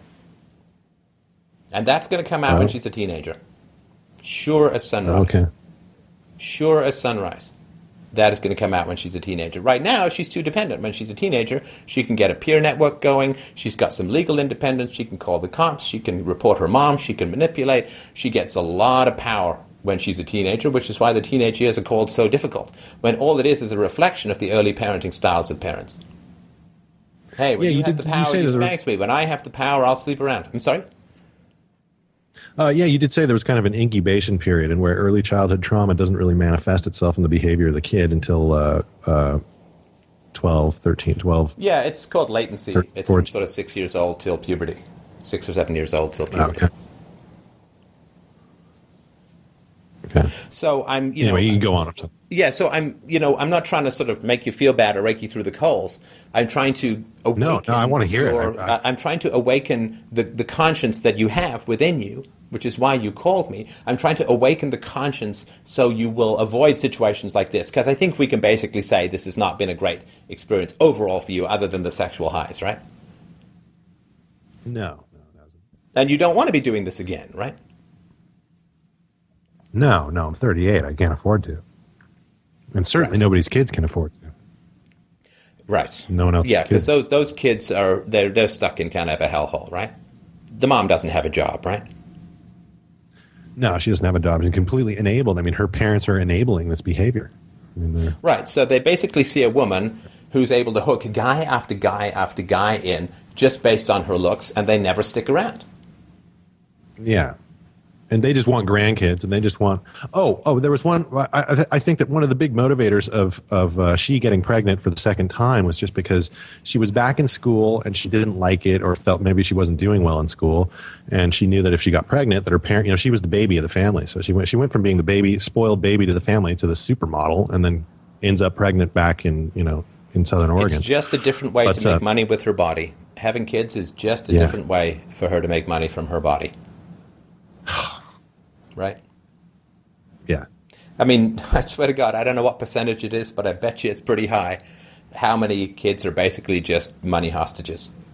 They're money hostages to the state through welfare. They're money hostages to ex-husbands through child support payments and alimony. And they're money hostages to grandparents, which is, well, do you want us to be out on the street? Then give us some fucking money. They're hostages.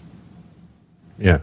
And she was willing to have a third kid with me, but I said no, and right, because you had no intention of sticking around.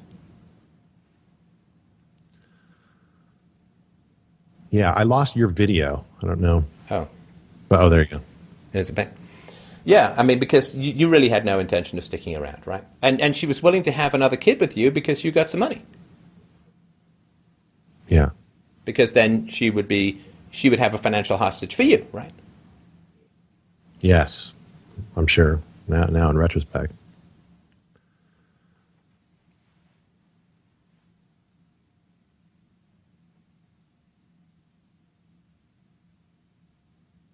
So let's say that I was a woman of quality, right? Let's say that I was a wise, intelligent, attractive. I won't take my top off again, don't be too scared. But let's say that I'm sort of a wise, intelligent, self-knowledgeable, attractive, physically, spiritually, whatever, right? Intelligent, wise woman, right? And I'm hearing this story from you. Where am I? You would go around. There would be Yeah, I would be like, oh my God. You'd be 3 blocks away. Yeah. Right? Is this guy 38 or 13? Yeah. Right. So what this tells me is that there's no one in your life, and this is by design, because I could have been in your life a year ago or 6 months ago, right? You could have had this call with me then, right? But you didn't. Yeah. Right? So you have both through historical accident of where you were born and through conscious choice as an adult, you have excluded people from your life who can get the wet fish of reason out and give you a slap upside the head, right? Yes. Because it is going to be very challenging for you to act wisely, right? There's some secondary gains you get from these impulsive, self-destructive and child and other destructive actions, right? In other words, if somebody comes up to you and says, you are living the wrong way, you are living the wrong way, you can do so much better. You don't have to be a shaved ape after bouncing boobs. You don't have to be this kind of person who satisfies his own lust at the expense of innocent, dependent, and helpless children. Right? You don't have to live this way. You can live so much better. You can earn better. And when you earn better, you will deserve better. And you will look back upon this period of your life with horror. And you could be a great dad. And you could be a great husband. And you could be a great entrepreneur. And you could be a great contributor and productive member to a virtuous community in the world. And you could leave a footprint on the world that was you leaping to the top of the mountain, rather than you trying to dig another well back down to the sewers of history, right? You could have that. You could do that. You could be that. There's nobody in your life who you want to be in your life, really, who is willing to say that stuff to you and encourage you to a better place, right? So that tells me that you are surrounded by people who are going to defend and enable your worst instincts to their benefit. Yes. Boy, you think I'm calling you selfish. Your parents, there is not even word enough to say how much, right? The fuck is your mom not saying, are you kidding me? She's looks this way, and she has used these looks to bang two idiots into having children. She has no fucking job. She has no education. She has no money. She's got lunatic exes and guys who run off to Israel when she gets pregnant. Are you kidding me? Nobody and she was willing is to have that another. pretty. Helen of Troy is not that pretty to overcome that amount of dangerous bullshit, right? No, it's so embarrassing. And your mom is like, she's great. You should have a baby with her. You should marry her. She's the one, right? Yeah. Oh my God. Is there any capacity for some human being to have less self-knowledge and less care for their offspring than your mom? Right? Maybe One not. word. Run! Do Yeah. not pass go. Do not take the triple bag condom off. Do not let this woman near your bed. Run! Right? Yeah. This isn't even subtle. This isn't even like, well, she was a lawyer and she seemed to be, but then it turned out she was a bunny boiler. I mean, this is like, right? I mean, this isn't like a little pothole. Yeah. This is like a fucking Arizona meteor crater that you're about to drive into, and people are like, yeah, fuck, hit the gas, looks great. Yeah. Both my mom and my sister, and maybe it would be people up here. So, people up here were fuck them. Get it? Fuck them. They are dangerous, toxic people who don't warn you of harming children and what that is going to do to your conscience. Part of that in your mind, that 2-year-old and that 7-year-old that you harmed for the sake of your lust will always be present in your mind to one degree or another. Because you can't undo it, right? You can't go back and fix it. No. I mean, you can't even apologize. They're 7, right? And to apologize is to damn the mother, which is going to make things even more difficult and so on, right? So fuck them if they don't care about the kids of the woman you're dating. And fuck them if they don't care about your heart. And if you're lost in a sexual daze, somebody needs to wake you up. That's what people who love each other do, right? If you're drunk and staggering towards a canyon, I tackle you, right? If I care anything about you, I tackle you. I don't just say, hey, looks great, swan dive, I'm sure there's something soft at the bottom. Push, right? No. And what about your friends? Did you tell this story to any of your friends? What did they say? Yoga teaches anybody. Hold on, listen. My cell phone's ringing. I'm going to turn it off. Sorry, I had to turn the cell phone off. I mean, that would depend, because I have two sets of friends. That one from Southern California and friends from up here. I don't have that many close friends up here because I've only moved up here. I've only been here for 2.5 years. Do you have and so anyone she was that you told this story to who tried to help you? Before, right? I do. I have a few friends that mention, you know, for the sake of the kids, it sounds like you need to end the relationship. And when a friend of mine, a really good fishing buddy of mine, I was fishing with a couple weeks ago, when I was just wallowing and whining, and he mentioned the kids again. He's just like, look, just think of her kids. Think of how much better it is for her kids. Yeah, I mean, before you harmed them, not one friend. And did he fight hard for this, or did he just sort of in passing? Just we've mentioned it a few times. He was up here in the fall, and he kind of mentioned it. He's like, "Look, she is a package deal, man. You either need to accept the kids and the family, and that's that, or you need to let it go." I mean, this is not about you and your friends, right? But it's like, why as human beings do we not care about each other enough to really fight for what is needed, for what is necessary, for what is important, right? Why, to protect you?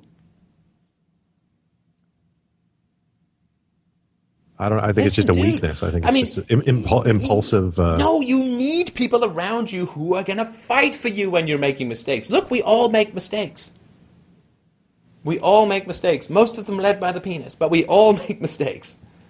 And you need people around you who... Look, shit could have happened, right?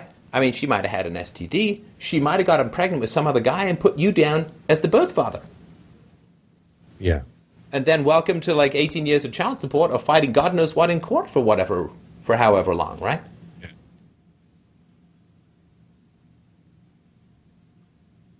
Yeah, that would have been horrific. One of those kids might have dropped a brick on you while you were napping. I don't know. Yeah. Like, it's not just conscience, it's like safety. Yeah.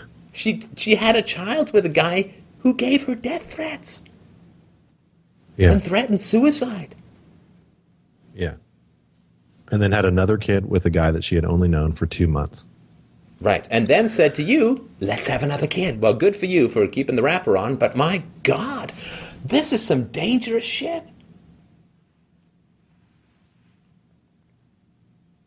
She might have put a hole in the condom. She might have sperm checked you. She might have grabbed it out of the wastepaper basket and put the sperm up there, right? And then, bang, ooh, look at that. I guess we accidentally got pregnant. Ka-ching, ka-ching, ka-ching, right?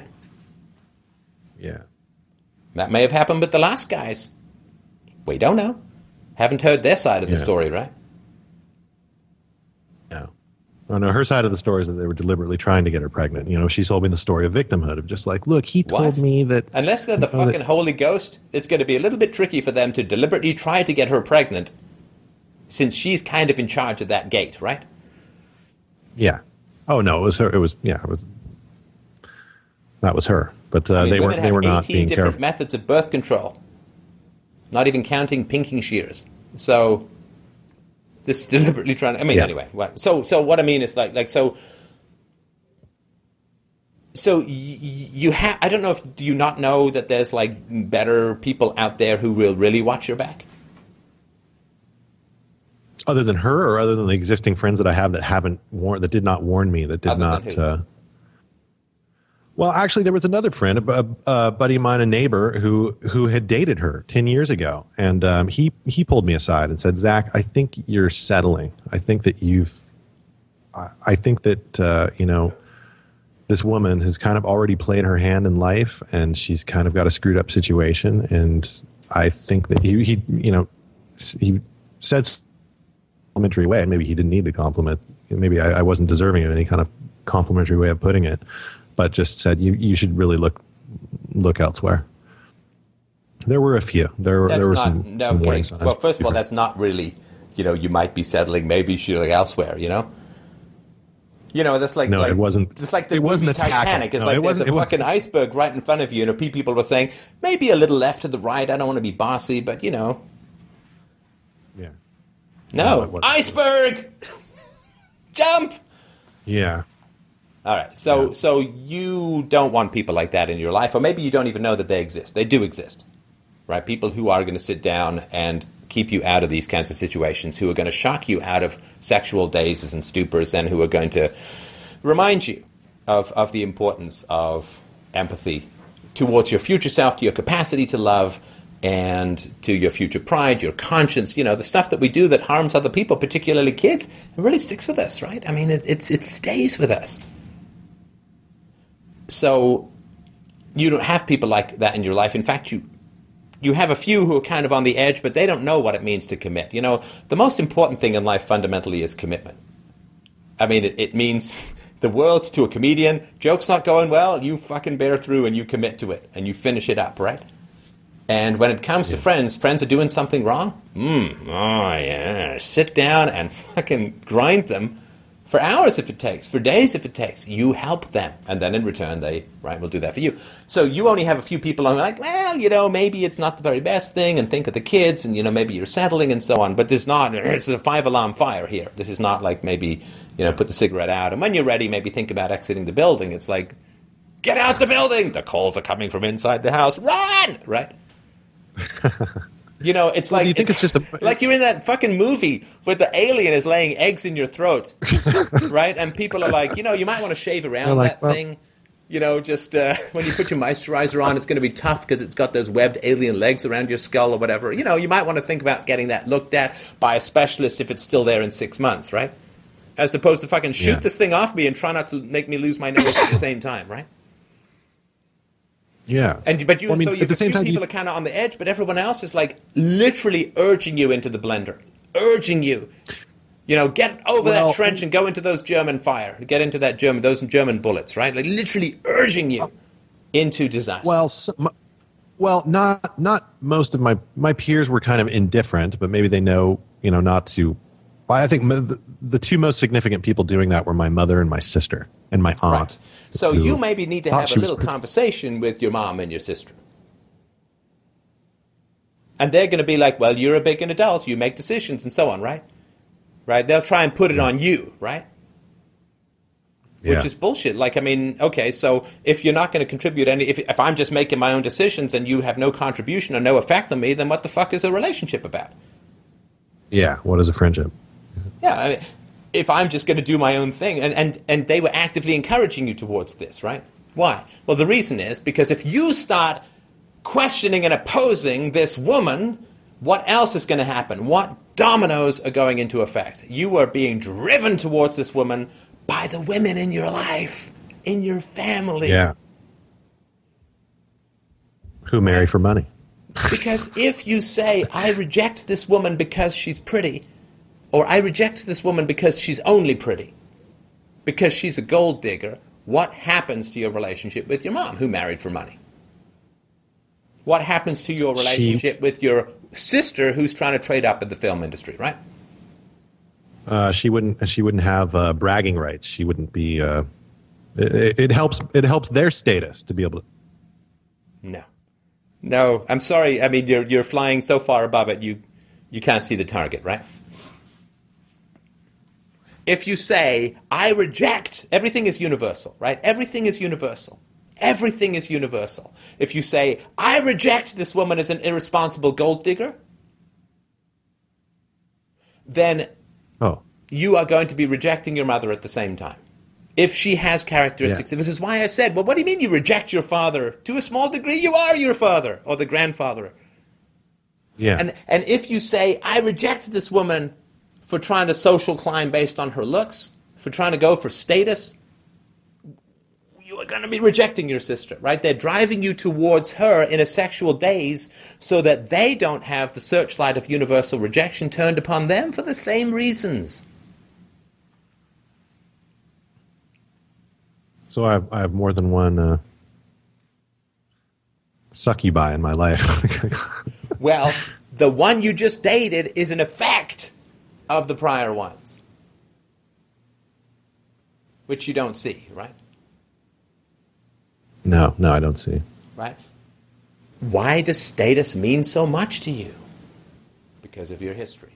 Because of a lack of connection with your mom. Because of a lack of adult intimacy and love with your sister. Right? Women are supposed to protect men from other women. Right? Good women are supposed to protect the men in their lives from bad women, in the same way that men are supposed to protect the good women in their lives from bad men. Because we can see the men, because we're not clouded by sexual desire, right? Yeah. It's the same sex, assuming straightness, it's the same sex people in your life who need to protect. Right? The women in your life protect you from the predatory women in your life because their judgment is not clouded by sexual allure. Right? In the same way, if there's some hot guy who's an asshole and your sister's falling for him, what are you going to say? He's an asshole, sis. Don't do it. I'm standing between you two if I have to, because my dick isn't pointing at him and clouding my judgment. Your vagina is. I'm stepping in the way. That's what same-sex people in your life are supposed to do with whoever you're attracted to. They're not going to be. Like, even some other guys looking at this woman like, yeah, I can see that. Man, she's hot, right? Yeah, it short circuits them. Right? Short circuits good for you, man, right? Yeah, that's a good thing to keep in your spank. Well, yeah, if right? well, the more time I spend with her, the more time they spend with her. I mean, that's maybe the status bleeds over. Maybe she's got hot friends and right, whatever, right? So, but it's your mom and your sister and your female friends who are supposed to be like, whoa, buddy, let me tell you all about this woman, and let me tell you where this is heading, and let me tell you how disastrous this is going to be for you, because I get it. I'm a woman. She's a woman. Doesn't mean we're the same, but it means I can look at her, understanding where she's coming from without any cloud of sexual desire. And they did not do that. In fact, they did the opposite. No, they attempted to push you off a cliff. It was the opposite. Yeah. Oh wait, there were multiple occasions. This is a really funny divide, and this was because this girl and I had been on the rocks ever since before I had left to Bali. And there were a few girls that I just talked to in a yoga class. It was platonic, but I talked to them about my situation, and a few girlfriends over Facebook that I'd talked to about the situation. Almost universally, every girl would say, she sounds like she's the right one. She sounds like she's the one. I think you just need to pick up the torch and get those kids. And almost every guy that I would talk to says, I don't know. If they didn't know her, if I was just talking about the situation, almost every guy might go, no, I don't know, Zach. Sounds like a can of worms. But it seems like most women that I talk to seem to romanticize the idea of me white knighting it and picking up the torch for these two. What are most women looking for? A white knight. Look, this is the. I mean, don't make me go on another woman rant here, because I'm almost there, right? Okay. But no, seriously, why are women so opposed to saying judge a woman by her qualities, not by her looks? Judge her by her virtues, not by the size of her cleavage, the height of her cheekbones, or the pertness of her ass, right? Judge her by her quality. Why are women so recoiling from that basic principle? Maybe because men don't. Oh gosh, no. Because it's not. It's men's fault. Where'd you That's go? What you're telling me, right? It's somehow got to be men's fault somehow. Well, because no, because that's the easiest way. It's the easiest way that they can land the white knight. There's a little spear and a white horse, like on your video, and like a chainmail. Just charging off. I write to help the women to help them avoid responsibility because they are children, but still they're fun to bang, right? No, it's not men's fault.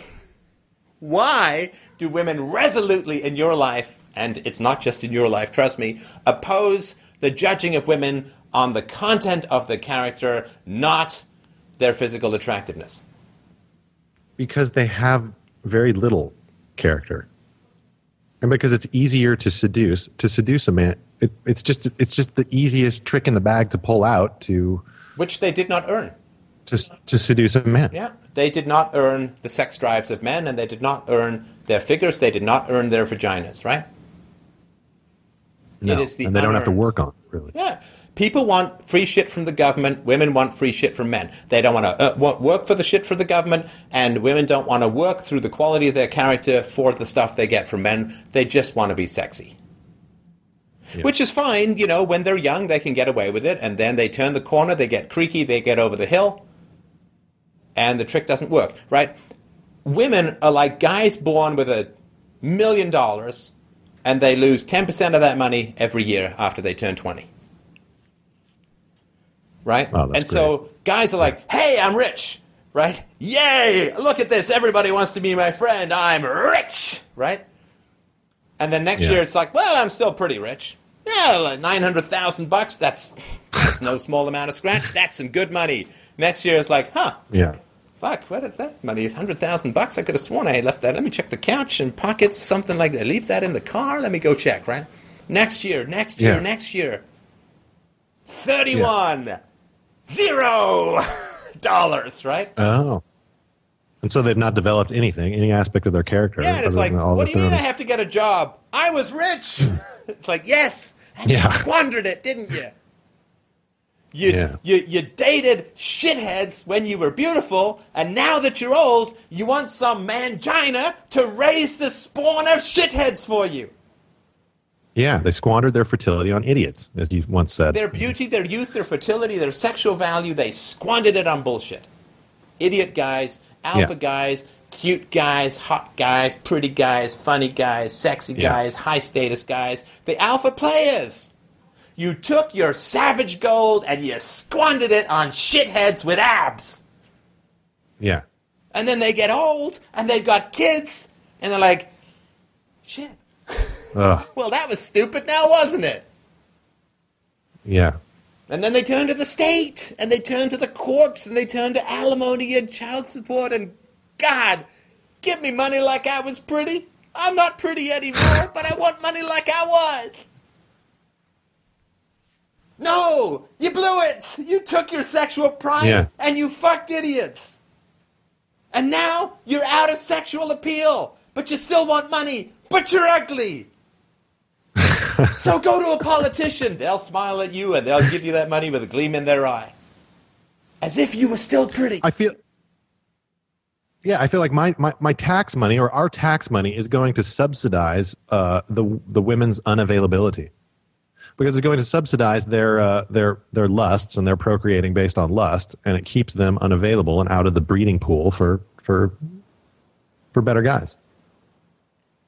Well, yeah, but you weren't taxed, right? I mean, you were in a voluntary subsidy here, right? Oh, yes. Oh, no, but I mean, through social welfare and stuff like that. So I mean, my income taxes have gone to subsidize the encouragement of having kids with morons. Yeah, look, absolutely. And old guys with money, they want to pretend that women want to have sex with them because they're sexy, right? It's bullshit. They're rich, right? And so a man's sexual attractiveness continues to increase over life because it's fundamentally predicated on resource acquisition and maintenance, which men get more and more of throughout life. So men are born broke and they end up with $10 million. Women are born with $10 million and are broke by the time they're middle-aged in the sexual sphere, right? Yeah. And this is why, so like women who are 35 or 40, particularly if they've got kids, right? The moment you add kids, it's 10 years plus for a woman, right? Right. That's what it seems like, yeah. Right. It's like they're 10 years further down the road. So a woman who's 35 with kids is like a single woman who's 45, right? Yeah. And so the fact that your girlfriend was 30, 31, she's got 2 kids, then she's 40 or 41, right? So she's past her prime. Yeah. And so these women, they can't get the millionaires that they want because the millionaires are going for the unencumbered 25-year-olds or 30-year-olds, right? Yeah.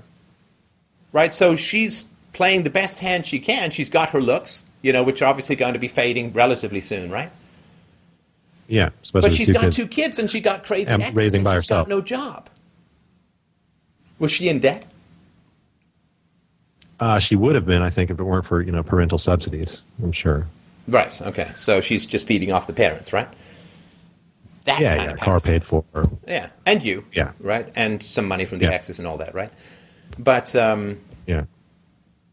So yeah, I mean, this is frustrating to a lot of men, right? I mean, it's really frustrating. Which is like you try and ask the really attractive women out in your 20s, and you're a good guy, you're a smart guy. Maybe you don't have the 6-pack and the whatever, right? And they're like, no, I want to go out with Johnny Jackshit who's sexy and alpha and completely unstable and is basically going to use me as a fuck toy and throw me aside, right? Because he's hot. And he's high status for the other women, right? Look, I can get this really hot guy to have sex with me. Ooh, that's a challenge. Yeah. Look, I managed to get a woman to accept a diamond ring as a present even though she's not going to be engaged to me. Ooh, that's difficult too, right? But yeah, so then they bang all of these guys in their 20s, and then they get into their 30s, and then they want to cash in for a big commitment, and it's like, you're saggy, sister. Sorry, you're getting old. And then they have to settle for guys who are less quality even than the guys they were giving it away to free for in their 20s, right? And you were going to be that guy. That's what she was. Oh yeah, I'll have a kid with you. Go fishing. Hey, she's a better fisherman than you. Except he uses a fucking harpoon called the state, right? Yeah. So I thought I was ratcheting myself up in terms of status, but I really look kind of like a fool to everybody would know that this is a woman who's literally insane, incredibly irresponsible. To have children with men that unstable is abusive. Yes. To have children with men that unstable is abusive. To have children with no means of paying for them is abusive. Well, her parents, she knew her parents would support them, but they were going to be raised off. No! It's her fucking job to pay for her kids. She's not 12. Yeah. Parents don't count. It's her job. Oh, I'm just talking about... I'm not justifying, I'm just saying but she doesn't have the money herself. And she doesn't have a man who's going to take care of her. And she doesn't have a job. She's a parasite. It's irresponsible and abusive to have children without any means to support them. Parents don't count. It's irresponsible and abusive for a parade of shallow, vagina-seeking missiles called men to go through their children's lives, leaving massive emotional scars in their wake. This is a destructive and abusive mom, and you were high on screwing her. Yeah. Which, what the hell does that say about me? Well, it says that you got some reflection to do. It says that you have some empathy for child work to do. It tells me that you were not empathized with as a child, and it tells me that you need to have some conversations, particularly with the women in your life, about where the fuck were you watching my back? Oh, you're an adult. You can do what you want. So why were you encouraging me? And also, if you have no input, what is it called a relationship for? Yeah. Because you have to ask them, did you know that this was going to be a big problem? And if they say yes, then you can say, well, why the hell were you encouraging me? Or at least, why didn't you try and stop me? And if they say no, then they say, so, I mean, even I, in my sexual days, saw the red flags. You saw no red flags with this woman? Crazy exes, guys parading through their life, suicide, murder threats from the first, no job. You saw no red flags at all? Are you stupid? You can say this to other people, right? I mean, you were in a sexual daze. You still saw the red flags, right? Oh, yeah. So if they're so retarded that they can't see any red flags, then what the fuck are they doing in your life?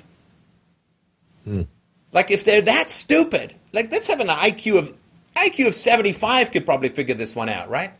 Can you push a broom? Yeah. This is a dangerous woman. Yeah, got it. Push the broom. After I figured out she was a dangerous woman, I figured out which end of the broom to push, right? So either they knew that she was dangerous but encouraged you towards her anyway, or she had no idea, despite 6 million red flags, that there was any danger whatsoever, in which case they have literally the wisdom of a sea sponge.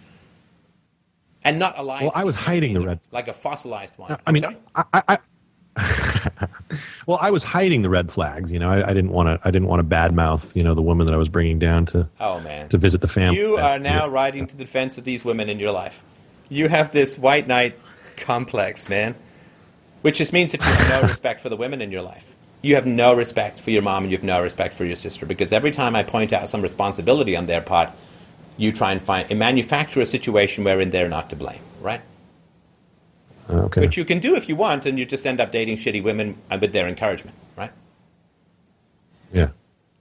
Did they not know the woman had children? Oh, they knew. Okay.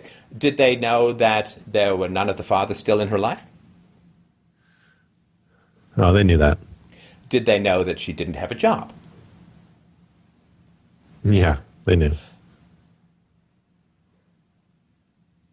We could go on, but are you telling me that there was no red flags because you were hiding them all? Yeah, no, that's Did they know she'd had other boyfriends? Did they know that she had flown back to Israel to be with the ex-dad. Did they know that the ex-dad was coming to live on her property? Yeah, my mom, when she was describing the flying back to Israel, it was just, well, my mom's retort went something like, well, she's just giving you a tit for a tat. You took off, you left her. She's a single mother of two. You left her in Oregon in the winter for, a month and a half. So it's your fault. She's just giving you a tit for a tat. Right. So you've internalized that anything that happens is your fault or the man's fault, which is typical female bullshit. We're not to blame. Oh, we're not to blame. It's all men's fault, which is what is happening, right? When I said, why don't women want to be judged and judge other women by their character? You're like, well, it's because men do X, Y, and Z, right? So you've got this, go watch Rio 2. It's a fucking mirror of your family, right? I mean, you've got this internalized thing that women are not responsible, that women have no need to protect the men in their life from predatory women, that anything bad that happens is the man's fault, not the woman's fault. She doesn't make choices. It's just tit for tat. Right? And let's say it was tit for tat. Is she not responsible for replying in kind? Right? Yeah. And if a woman hits a man and then a man hits a woman, do they say, well, it's just tit for tat? Bet you they don't. No. So, yeah, I think that this was a symptom of childhood relationships, or lack of relationships, right? Imprinting, you got from your dad and your granddad about how a man is supposed to act. You got from your mom and now from your sister how a woman is supposed to act, and you're just playing out that bullshit because you won't give women the responsibility of, you won't give women the respect of responsibility. They are responsible for not protecting you from this woman. They are responsible for encouraging you into a relationship that was harmful to children. And harmful to you, harmful to the woman, and harmful in particular to the woman's relationship with her eldest daughter, and also to a smaller degree to her youngest daughter. They were encouraging you into this relationship that was so full of landmines that there was literally no place to step without losing a foot. Yeah. They can claim that they had no idea, which is bullshit. Then you are literally hanging out with people who are completely mentally retarded, right? But no, you won't judge a woman by her character, because that's going to have a ripple effect on your relationships, particularly with your mom and your sister, and then, of course, with your father, who chose. My mother would always nitpick even from elementary school. She would want to ask, who do you have a crush on? What girls in the class? And I would say, and she would go, well, she's not really that cute. When she grows up, I don't think she's going to be that. It would constantly, all the way through until high school, even the girls that I started dating. So she was basically saying only judge women. Criteria. Hang on, she was basically saying judge women by their appearances alone when you were a kid. I think 100%. I don't think there was ever any. Now you get that this sexual response was programmed by your mother, right? Because then you hit the jackpot, right? Yeah. Go for the cute. Yes. Go for the cute. Go for the cute. The cute is good. The cute is sexy. The cute is right. The cute is best. The cute. Boom! Yes. Supermodel. Well, what choice do you have at that point with that amount of programming, so to speak, right? Yep, and when your mom is saying judge women by their attractiveness, she's saying don't judge me for my character. Do you understand? Ah. She's saying look at the outside because I have no inside. Yeah, so she was short-circuiting me.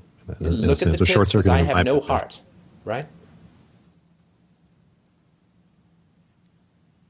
Yes. I paint the shell because there's nothing alive inside, right? It's the colorful Easter egg that must be hollowed out first, right? No, you don't keep, once you've eaten the egg, you don't keep the shell, right? This is why it has to be so painted. Once it's eaten out from the inside, you keep it because it's well painted, right? This is what beauty does, and this is what beauty substitutes for, physical beauty. Mm-hmm. So this was a direct manifestation of the vanity and shallowness of your mother and your father and as an adult of your sister. And that's what you need to confront within yourself to avoid a repetition of this. You did to her children, to your ex's children, what your mother did to you, which was to harm them for the sake of selfishness. Right? Your mother, by constantly pointing you at physical attractiveness, kept you from having the capacity to fall in love. We cannot fall in love with beauty. We cannot fall in love with beauty. We can fall in lust with beauty, but we cannot fall in love with beauty. We can fall in love only with virtue. By pointing you at beauty, your mother was saying, you will now never fall in love, because the moment you fall in love, you will realize you do not love me. I must shield you from the experience of love so that you never know the difference between love and your relationship with me. Let me point your penis at the shallowest shit in the world, because if you ever experience depth, you won't be able to stand me anymore. Tell me I'm wrong. It's just what I'm thinking. No. I was actually going to describe, my relationship with my mom as being terribly superficial, and my sister was even my own sister was complaining about it. My mom doesn't have many friends. She has she has a few friends that she's known, but she just keeps everything on a superficial level with everyone. I mean, there's no intimacy. She'll never tell anyone how she's feeling, or never let her guard down in any way to maybe there's nothing to guard. Know. Yeah. Maybe it's just an empty vault. You open it, fucking cobwebs, pair of old panties, and a yearbook. Yeah. Maybe there's no treasure in it at all. Yeah, it's fun. As I put it in a novel, the intense guarding of food long rotted.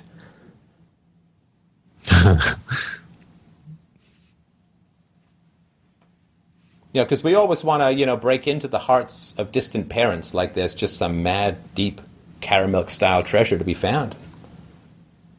I don't think there is. I think the vault is there for the illusion of value. But there's nothing in there. It's just the illusion of value. And beauty, of course, is the ultimate illusion of value. Right? Yeah. Yeah. It's tough. Well, yeah, I've written off my father. I haven't spoken to my father in six years now. The father your mother chose? Yes. All right. So how do you get to write off your father, which your mother chose, or who your mother chose, without really having an important series of conversations with your mother? Because for choosing him, you are trained to protect women at the expense of yourself. This is the disposable male, which you can Google and find, right? You serve the needs and interests of women at the expense of yourself. Yeah.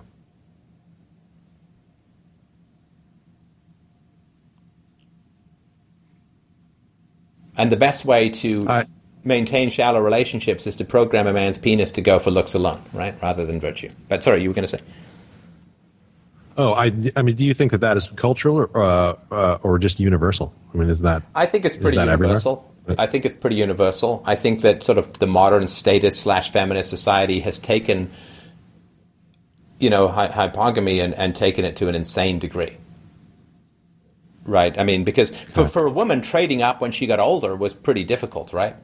But it's, with alimony, child support, and all that sort of shit, right? I mean, and Botox and hair dyes and, other ways to maintain the illusion of youth, dermabrasion, all the crap, facelifts and so on. You can keep that game going a lot longer, and you can accumulate a lot more resources than when you had like 3 teeth and gray hair in your 50s in the past, right? You can get boob jobs, you can get tummy tucks, you can get ass lifts, you can get collagen in your lips. You can maintain that bullshit a lot longer. And so I think that, men want to have sex with a lot of women in general, and that's sort of contained by marriage and turned to something really valuable. And women want to trade up and want to milk their sexuality for material value. There's nothing wrong with that. It's a biological imperative. But particularly in the West, I mean, that's gone cancerous. It's just gone completely out of proportion because it's not restrained by anything fundamental anymore. And partly that's because of people like you who are always willing to step in and support women. Yeah. Right. And the state who refuse to let women's lives, who refuse to let women who made bad choices, who refuse to let those bad choices stand as a signpost to others.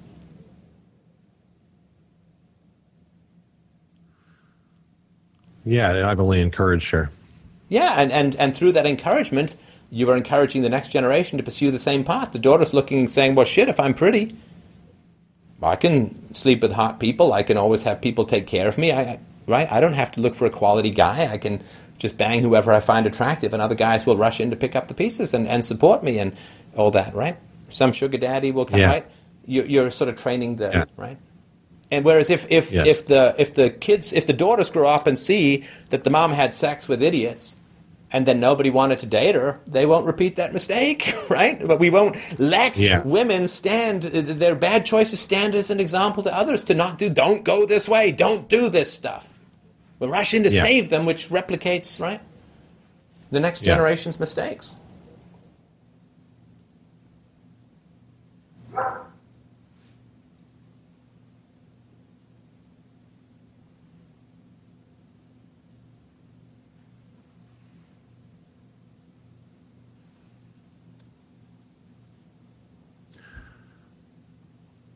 Well, I don't know. Where do I go from here? Where I guess maybe I probably just shouldn't date for a while. You go talk to your mom. Go talk to your mom. Go talk to your sister and say, "Hal, come on. Did you not see the warning signs? Why weren't you telling me?" And really experience what it's like to bring up an objection and to try and place some responsibility on women. Go to your friends and say, dudes, like, I mean, come on, I was clearly in a sexual daze, like, help me. Like, what's missing in our relationship that you couldn't, like, do you think that I would attack you? Like, why do you not feel comfortable really standing up? You know, play them this shit and say, look, this asshole in Canada did it. I mean, right? I didn't even know the guy. Yeah. Right? I mean, and I didn't blow up and explode and blah, right? Sit down, talk with your parents, and try and figure out why you got a social community around you that let this happen or put up mild objections or encouraged it. You drove this horse off the cliff, full tilt boogie, full throttle. Figure that shit out. Yeah. You got some time, you got some leisure. I'd get to a therapist. You can look up men's rights. You can go to A Voice for Men. There's places where you need to get how you plug into the sexual matrix at the moment, right? Because you want to, I think if you want to get married and have kids, which it sounds like you want to do, I mean, God, you've got to find ways to get quality people in your life, quality women in your life. Look, even if this woman never knew this story, you meet some quality woman and you never tell her this story. Right now, in your current state of your relationship with your mom, a quality woman is going to say, ooh, really? I get to spend the next 30 years with this woman and the sister for the next 50? Ooh, right? Because when you're inviting a quality woman into your life, you're inviting her into all of your extended family, and she knows in particular if she has kids with you, right? Your mom and your sister are going to be over a lot, right? Yeah. And if she finds them shallow and empty and you are fine with them, even if she likes you, she's going to be like... Right? Women marry a clan, particularly if the other women. Right? So if you don't have a deep and meaningful relationship with your mom and your sister, if you can't be honest with them, if they're not quality people who are out, like, taking care of you, even if the woman thinks you're great, a smart woman will be like, no, I can't get into that clan because these people are going to be over all the time and they're going to be influencing my husband strongly. And if I'm kind of the opposite of them, they're going to wage a war against me and they're going to try and get me out. Right? They tried to bring this fucking crazy bitch in. Yeah, oh yeah. What are they going to do with a woman of quality who's perceptive and wise and unafraid to call them on their bullshit? They're going to try and hit the eject button with both tits, right? Yeah. Well, I guess all four. So, yeah, I mean, I would say get to therapy, get to the manosphere, try and understand where you sit in terms of sexual politics, and talk to your family about what happened, and really try and get some understanding. Like, how could you think this was a great woman? Help me to understand. Yeah, that's a great question. And Mom, why were you pointing me at nothing but pretty? And Mom, didn't you kind of marry Dad for his money? Yeah. Right? Have those conversations. This is how you get to the truth of the family, and you get to the freedom of the future. There's no blinders on like eyelids willfully closed, right? Because you can open those, but if you choose not to close them, you might as well have had your eyes ripped out by vultures, right? But you openly and willingly and curiously go into family history, you can free yourself from that repetition, which you're currently heading towards, right? If not with this woman, with some other woman like her. Oh, yeah, terribly. Does that help? Does it terribly sound close. like a plan? Yeah, it really does. All right, I have homework. All right, man. Was it a useful convo? I know we went over a lot of ground, but... No, it was fantastic. And I get at a real affection for you, a real care and concern for your heart and for your future possibilities as a husband and father, if that's what you want. I hope that it really came out of a loving place, right, to try and give you some truth. Oh, no, thanks. I mean, that was my first, my first... No, that was my request, was to, slap me upside the head with the... Well, you took it like a man. Iron Clan hit. All right. Will you keep me posted? Let me know how it goes. Okay, yeah, I will. I'll get back to you. Please do. And thanks again for a great conversation. Okay, Steph. Talk to you soon, I hope. Bye. Okay, bye-bye.